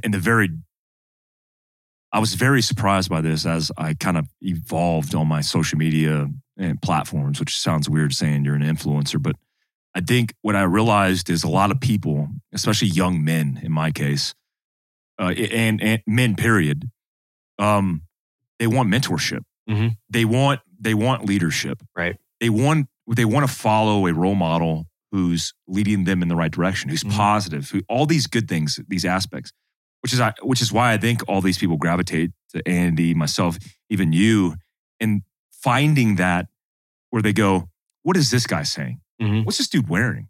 Like, I want to be like this guy.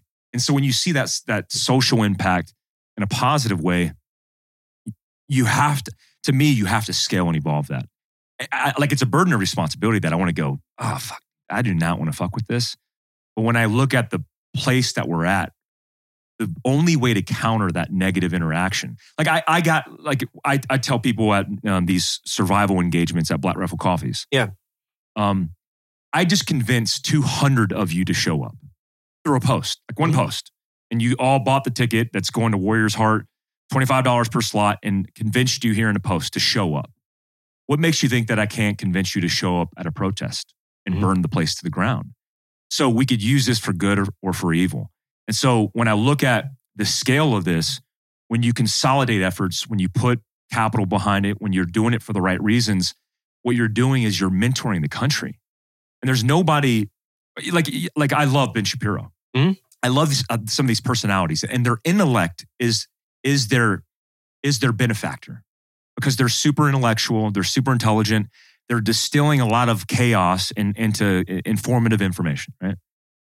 But when you take a guy like me, you, Andy, Jocko, and you look at the experience in their lives, what more validation can you get from somebody who's communicating anything? And if they're taking that leadership role, what they say is what you'll get. And so what I think is going to happen if this goes off the right way in the task organization is you're really influencing for the better. You have a guy like Andy who's talking about a show, who's giving information and inspiring people to get off their ass and do something about it. That's what we do in our podcast in a lot of ways. But when you consolidate the effort and you get serious about it, people go, where is the reliable voice that I'm willing to listen to and be influenced by in a discussion, not a pro tip, not a clickbait headline, but actual discussion? That changes the world, because 80% of the country's looking for that. I'm looking for it in my own way. So I listen to Andy's podcast. I listen to your interviews with people who are influential, and that's how I get it. But there's not one place that you can go where you can get that dynamic diversity. And I think you only get that from a veteran experience. And I don't want to isolate veterans here, but let's be fucking real. Like, what kind of life? Like, you take a guy who's got an MBA. You take a guy who has who's a shark and has done business. Like you take that narrow experience and it's a thing. It should be beneficial. But when you take the overall scope of somebody's experiences in an operational capacity, fighting the GWOT for 20 fucking years, transitioning that into business or whatever it is, leadership, that is a whole completely different type of experience. And I'm not inspired by the business guys, by the philosophers. I'm inspired by the guys who have this realm of experience and they could distill this information for me. I mean, like Andy Stump. He won't say this, but like a career Navy dude, enlisted dude, an officer, a pilot, a wingsuit flyer, a base jumper, like a entrepreneur, a jiu-jitsu guy. Like handsome dude. And you take that, handsome. Like that's the fucking guy I want to listen to. That's the guy I want my son to listen to. Yeah, and I think that's the difference. Because I think there's a lot of people that would say, we'll use Andy in a very, because he's at the table, we'll use him in this circumstance. Which there's a lot of people that would say, because you've exemplified what it's like to live life in the context of you've tried to do multiple things and been successful at achieving your goals and objectives. I think people, if they're living life without goals and objectives, then they're searching for some type of leadership and they need experience-based knowledge, not theory. Yes. It's not theory. Yeah. And the difference is it's huge. There's miles of difference between a person that's talking about accomplishing goals based on theory and accomplishing goals based on experience. And so that's where from my experience, at least, like I'm looking at those guys to include the guys that I knew within, our former lives as, a special operations guy or a CIA guy or whatever. I was always looking at the guys I wanted to follow were the guys that had the experience. Or like when you looked at a guy, when you first came in, you first came into the mill, it was like there's only a few guys that had been to combat. And you saw who it was because you could see it on their uniform. Like that guy's a CIB. Some of those guys had like mustard stains on their, jump lanes. It was like that guy was in Panama. That guy is a CIB. I want to learn how to conduct warfare with that guy, not the other guy. Like that's the guy because he's validated that this experience-based knowledge, which ultimately equates to wisdom, which I think I used to talk about this a little bit where you have to have intelligence, right? There's like the pillars of wisdom from my perspective. Where like you have to be intelligent, you have to have some formal education in the subject, you have to have experience, and then you have to have the means in order to communicate all of that. So it's like intelligence, education, experience, and communication. It's the 4 legs to the stool of wisdom. You don't go to the guy that just has an education. They have a low IQ, they have no experience, and they can't fucking communicate it. It doesn't make any sense. You're like, who the fuck is this? There's no way I want to listen to this person. It doesn't make sense. So I think having our background, that's who we used to always go to. Like, you don't want to learn how to gunfight from a guy that's only been doing it theoretical. We saw that guy. He was in Maryland. Right? He was running a dojo before he started teaching, like, Wang Chung. Dude, that guy doesn't know shit about surviving a gunfight. Like, where I want to go to learn how to survive a gunfight is from the guys that have actually survived gunfights. And then you're like, oh, and then it dawns on you. You're like, that makes a ton of sense. Think about all this shit that you had like light bulbs go on where it was theory-based tactics. And then you applied those theory-based tactics and it all turned to shit. It didn't make any sense. I'll tell you exactly one. One, for instance, was that SOP that we used to always use was opposing corner 4-man CQB. Mm-hmm. Doesn't work. Mm-hmm. Doesn't work. It might work or might have worked in certain circumstances, but the first time you run a live target and you try to do opposing corner, 4-man CQB on a 3-room fucking multi-level, target with furniture and fucking kids and everything else in it, it is a shit show because you're like, number 2 takes 2. You remember that bullshit? Everybody remember this? Like the 2-man takes 2 corners. Well, the first time you run into a couch and a lamp and everything else, and then there's like beds and people sleeping all around, you fucking get caught up in blankets. You're like, I can't get to the other side of that room. Let alone maybe you only have 6 guys on target. Yeah. How the fuck are you supposed to clear it? 4 men per room. 4 men per room. Yeah. 2 takes 2. If you would have tried to follow that template, not modify your tactics and techniques in order to be successful on the target, we would have fucking been like getting our just smashed on a regular. Like, there's no way. So then when you had to modify your tactics and techniques based on your experience, and you realize that theory didn't fucking work. But you still had to understand the principles of combat, speed, surprise, violence of action. You had to fucking understand all that. You had to be like digest it and then create and curate tactics that actually worked based on the circumstance. And then I found that when the people with the real world experience were coming back, some of those that would push back the hardest against a change in that theory were the ones who used to be teaching it but had no real world experience to back it up. They would. Because it was a threat. I guess it was a threat to their knowledge base, but it was a knowledge base that wasn't earned through experience. But they would dig in and bury their flag in the old tactics. Like, hey man, like this shit is not what we're seeing for real. So we need to change it. And they would oftentimes not want to initially. A ton of guys. Until the fucking tsunami of feedback and information, they had no choice. Yeah, I mean, like borderline fistfights on a regular. For sure. Like people getting so mad over tactics where you're like, I remember having like this fucking almost like come to blows with a guy in the middle of some training facility somewhere where he was telling me that prone doesn't work anymore. And I was like, you're fucking high as a kite, man. I don't know what the fuck you're talking about. You're just being lazy. Prone, as long as projectiles have been flying around in the fucking sky, like having a low profile will work in some circumstances, depending on, like, you can't just eliminate that from your tool chest. That's fucking ridiculous. Like, what are you, crazy?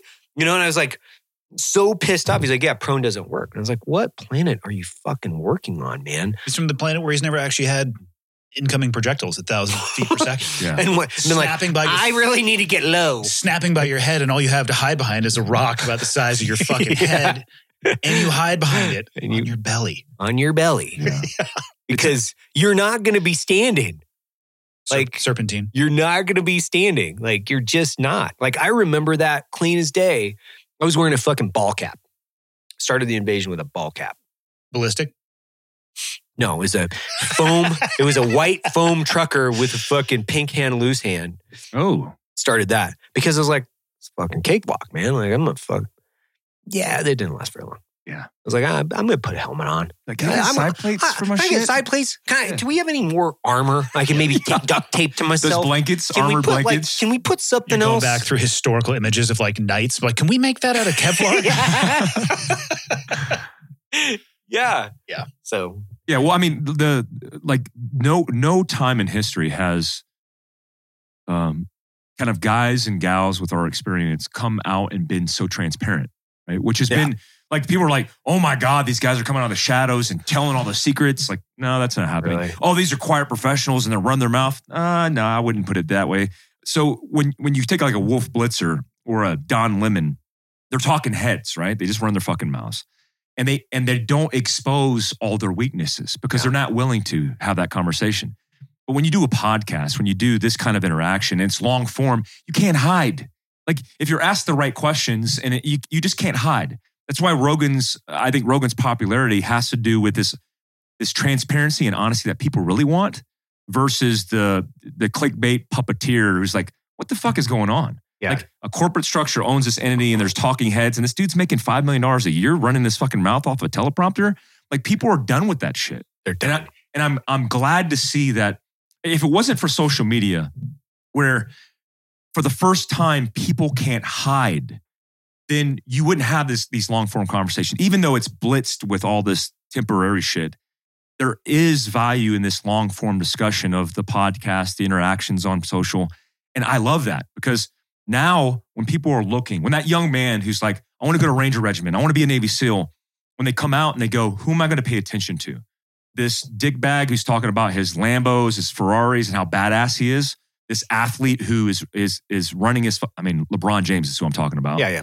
And or am I going to pay attention to this, I don't know, this person who has humility, who gives a shit about people, who has a world of experiences in trauma and war and service, in entrepreneurship where I'm like, yeah, maybe I want to be like that guy.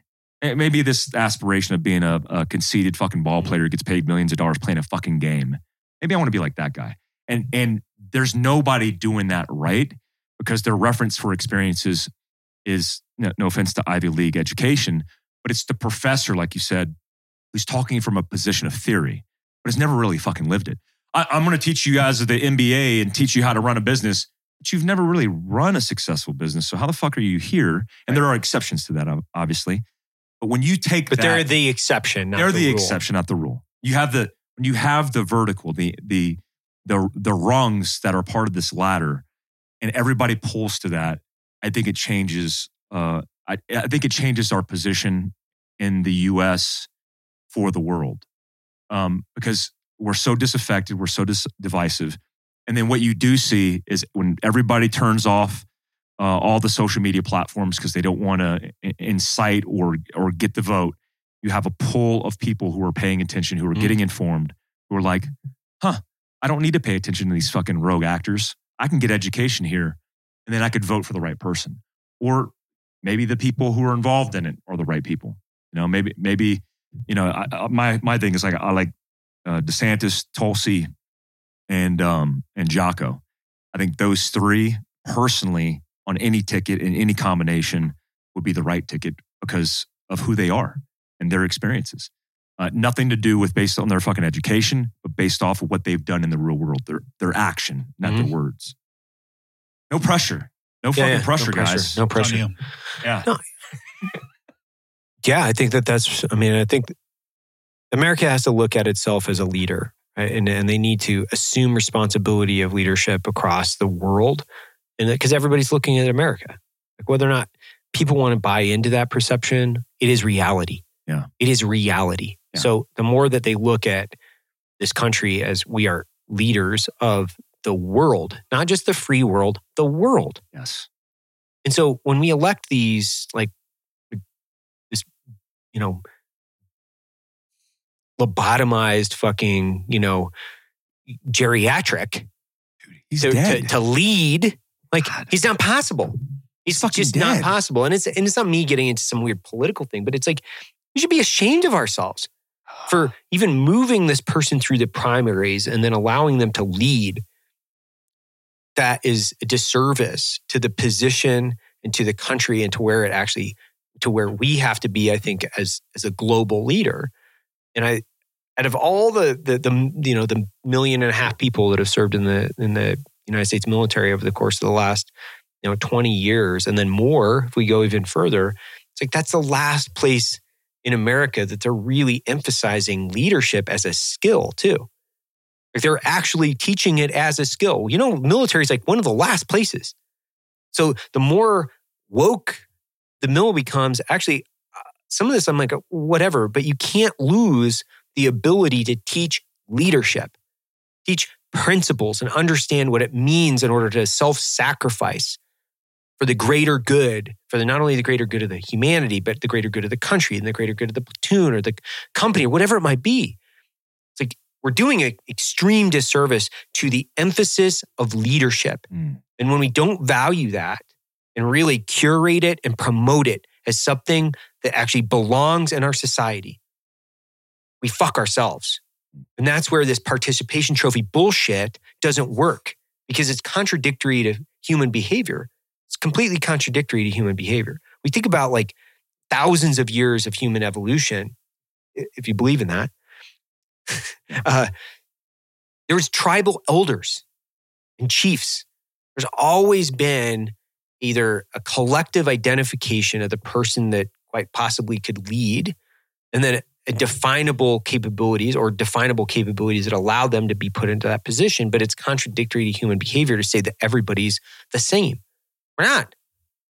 Because it's just not factual. I mean, and everybody is not built for that either. And it doesn't, like from my perspective, it's like there are some guys that are really fucking great natural. We know them.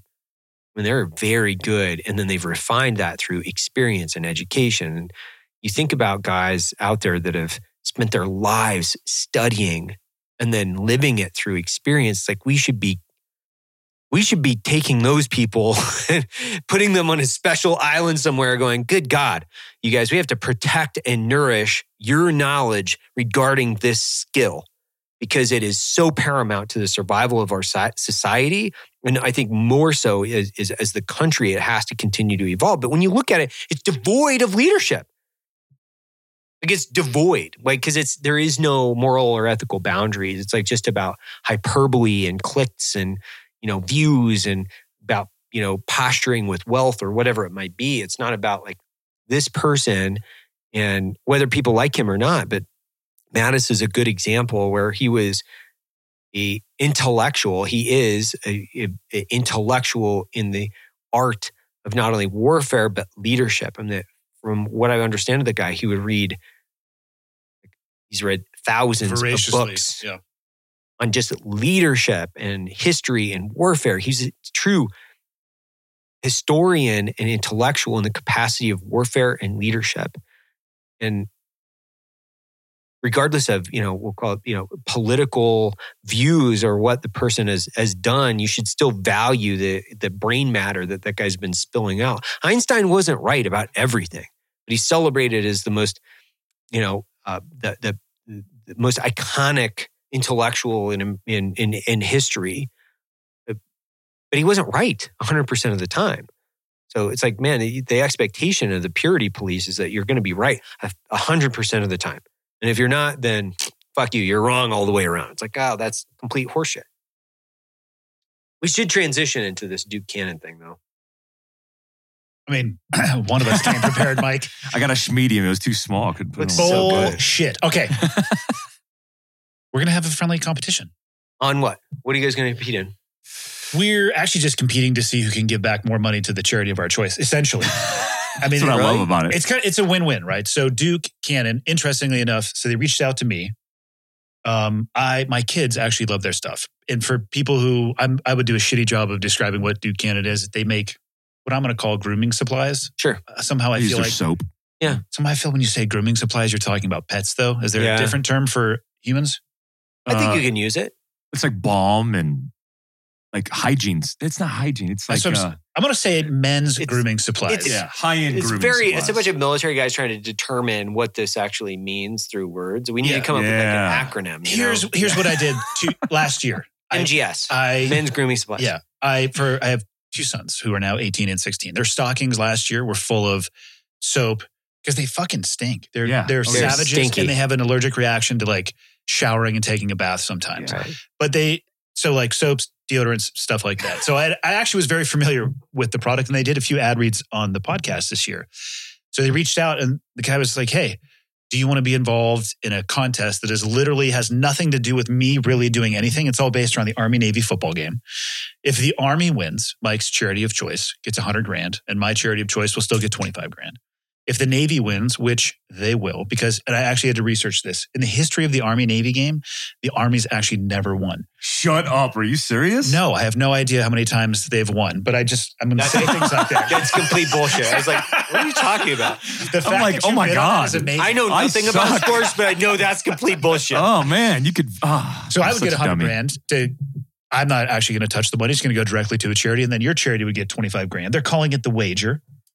Yes. So this will come out Monday. So when people are listening, this will be Monday. For the rest of the week, we're going to talk shit on each other online to try to get people involved. I love that. But it's a win-win because it's a win-win. Even if I lose, I'm still going to direct $25,000 towards the Navy SEAL Foundation. If Mike wins, he's going to direct $100,000 towards your ridiculous BRCC fund. I mean, it's fine. Beer fund. People should really look into how that money's spent. It's an amazing charity. Either way, two charities are going to get donations based around a college football game, which is actually what the Army-Navy game is. We were discussing this downstairs. It's not some crazy shit. They're just midshipmen, or what do you guys call them in the Army? Yeah. Midshipmen as well? Cadets and midshipmen. The Navy is midshipmen, Annapolis. Right. Does that mean like you're mid-ship? You're not like... I have been to Annapolis 0 times. I have no idea what any of their terminology means. Solid. So wait, so the Army team is cadets. Mm-hmm. Because they're all West Point guys. Yeah, it's West Point versus Annapolis. Oh, I'm a dummy. I thought there was an Army pro team Really? of like dudes that I didn't Are you realize. out of your fucking mind? Dude, I don't even know. Like, I stopped watching football when the last time Joe Montana threw the Jerry Rice. When Jerry Rice hung it up, I'm like, I'm out. Peace out. Like, right, Joe that's Montana about was right. the man. That was when football was That's cool. about So when the that's about when I stopped watching it Yeah, too. Like yeah. that was about the For right. clarity, everybody, the non-professional Army team will be playing the non-professional Navy team. For those of you who stopped watching So it's football. college. It's college football. It's college football. Yeah. Yeah. Duke, like the idea, like number one. It was their idea. You recommended that they get Jocko instead. I thought he was serious. Oh my God. Let me tell you this. But you want to feel like a pile of shit. So Duke Cannon, he CCs me on Duke Cannon's conversation where they're like, hey, you want to be part of this? And I, trying to be a sarcastic asshole, not understanding the gaps of communication in written form, I type an email. I'm like, I know he's on it. So he's CC'd. Hey, are you sure you guys, like, I understood why you chose me. Are you sure you guys want to use Andy? I legitimately think that we could get Jocko. So I responded. That's a good point. I took it as a good point. I responded. I'm like, hey, I'll fucking bow out. Like his platform is multiples the size of mine.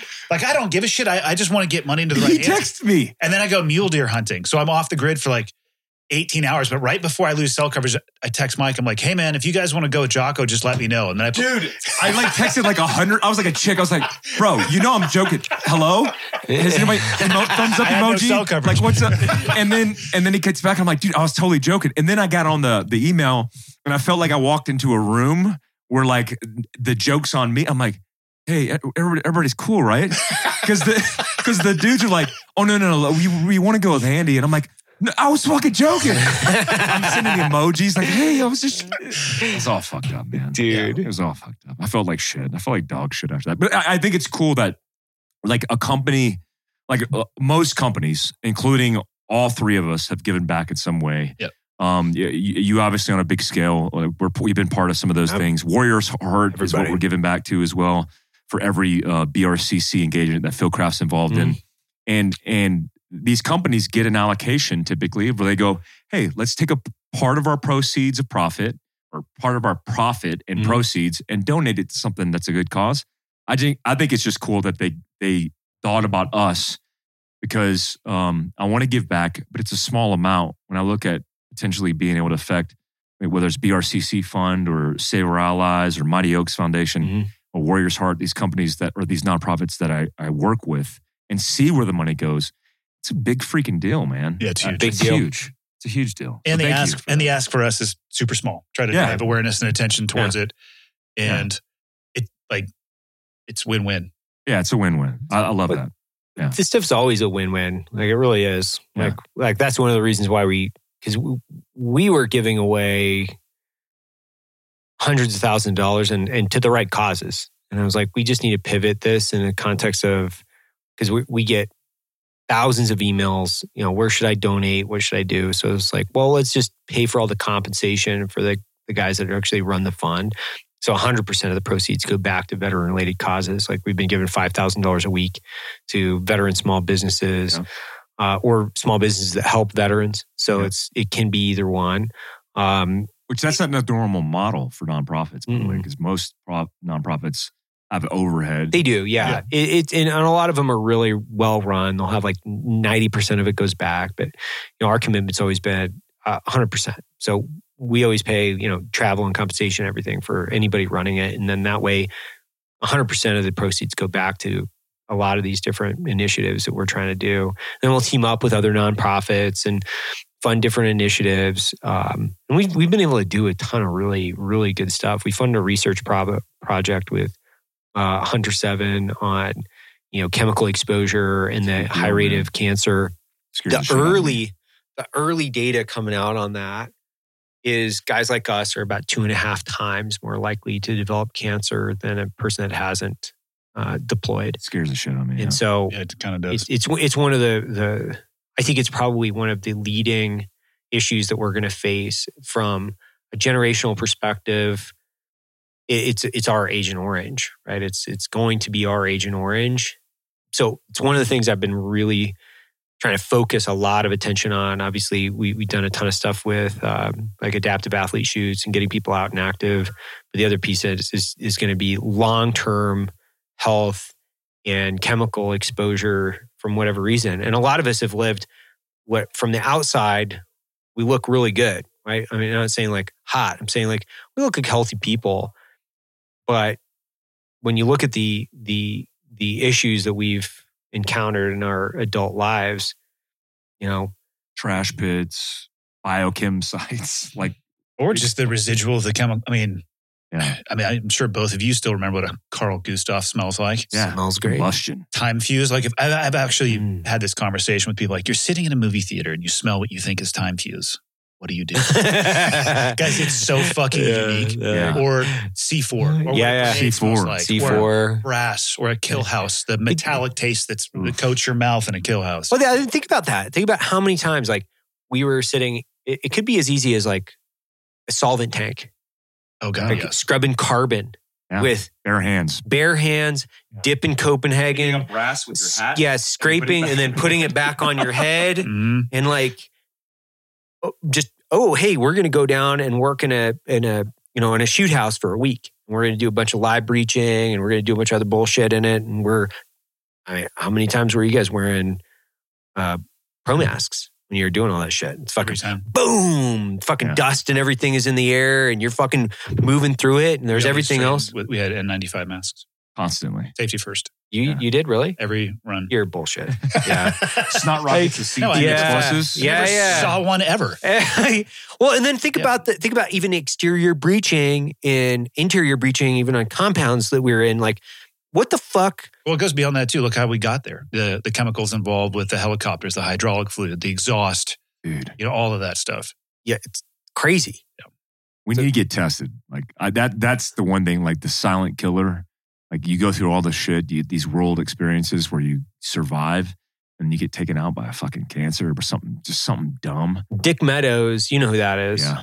So, Dick Meadows died of cancer in the 70s. And Dick Meadows is like an icon of SF history. He's an incredible human being. There's a great book out there about Dick Meadows. If you guys want to pick it up. But It's a recent too. It's a recent book, right? A couple 10 years. years. Oh, okay. Yeah, because I picked it up like 10 years right when it came Yeah. out. He was still alive at that point. No, Or did he he just died. pass away? He died like back in the 70s, dude. Oh, he did? Yeah. And Why he did I died know of that? cancer because of Agent Orange. Mm. And Dick Meadows was like the poster boy SF guy. The bronze statue, I think, in Swick might be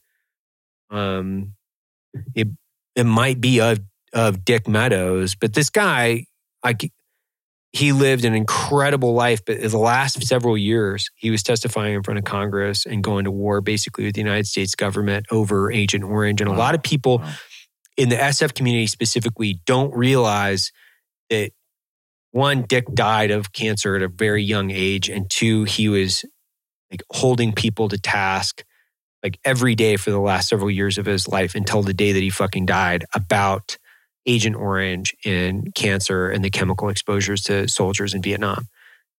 It's something that people don't realize about Audie Murphy. Like Audie Murphy was admittedly had PTS.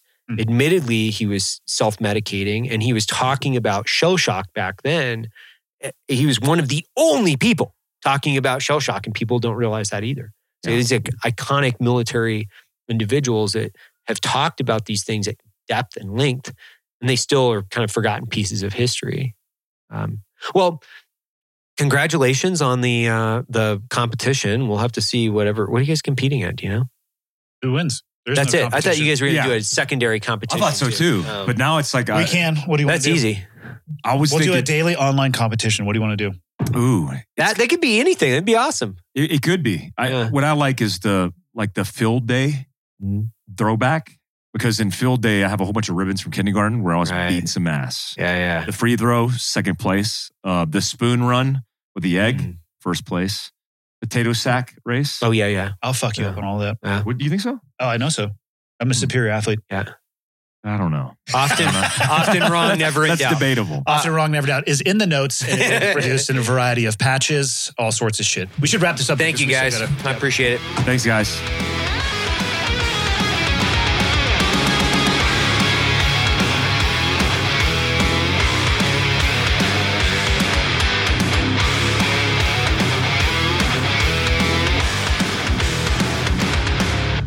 That concludes today's training. Any questions? Whew!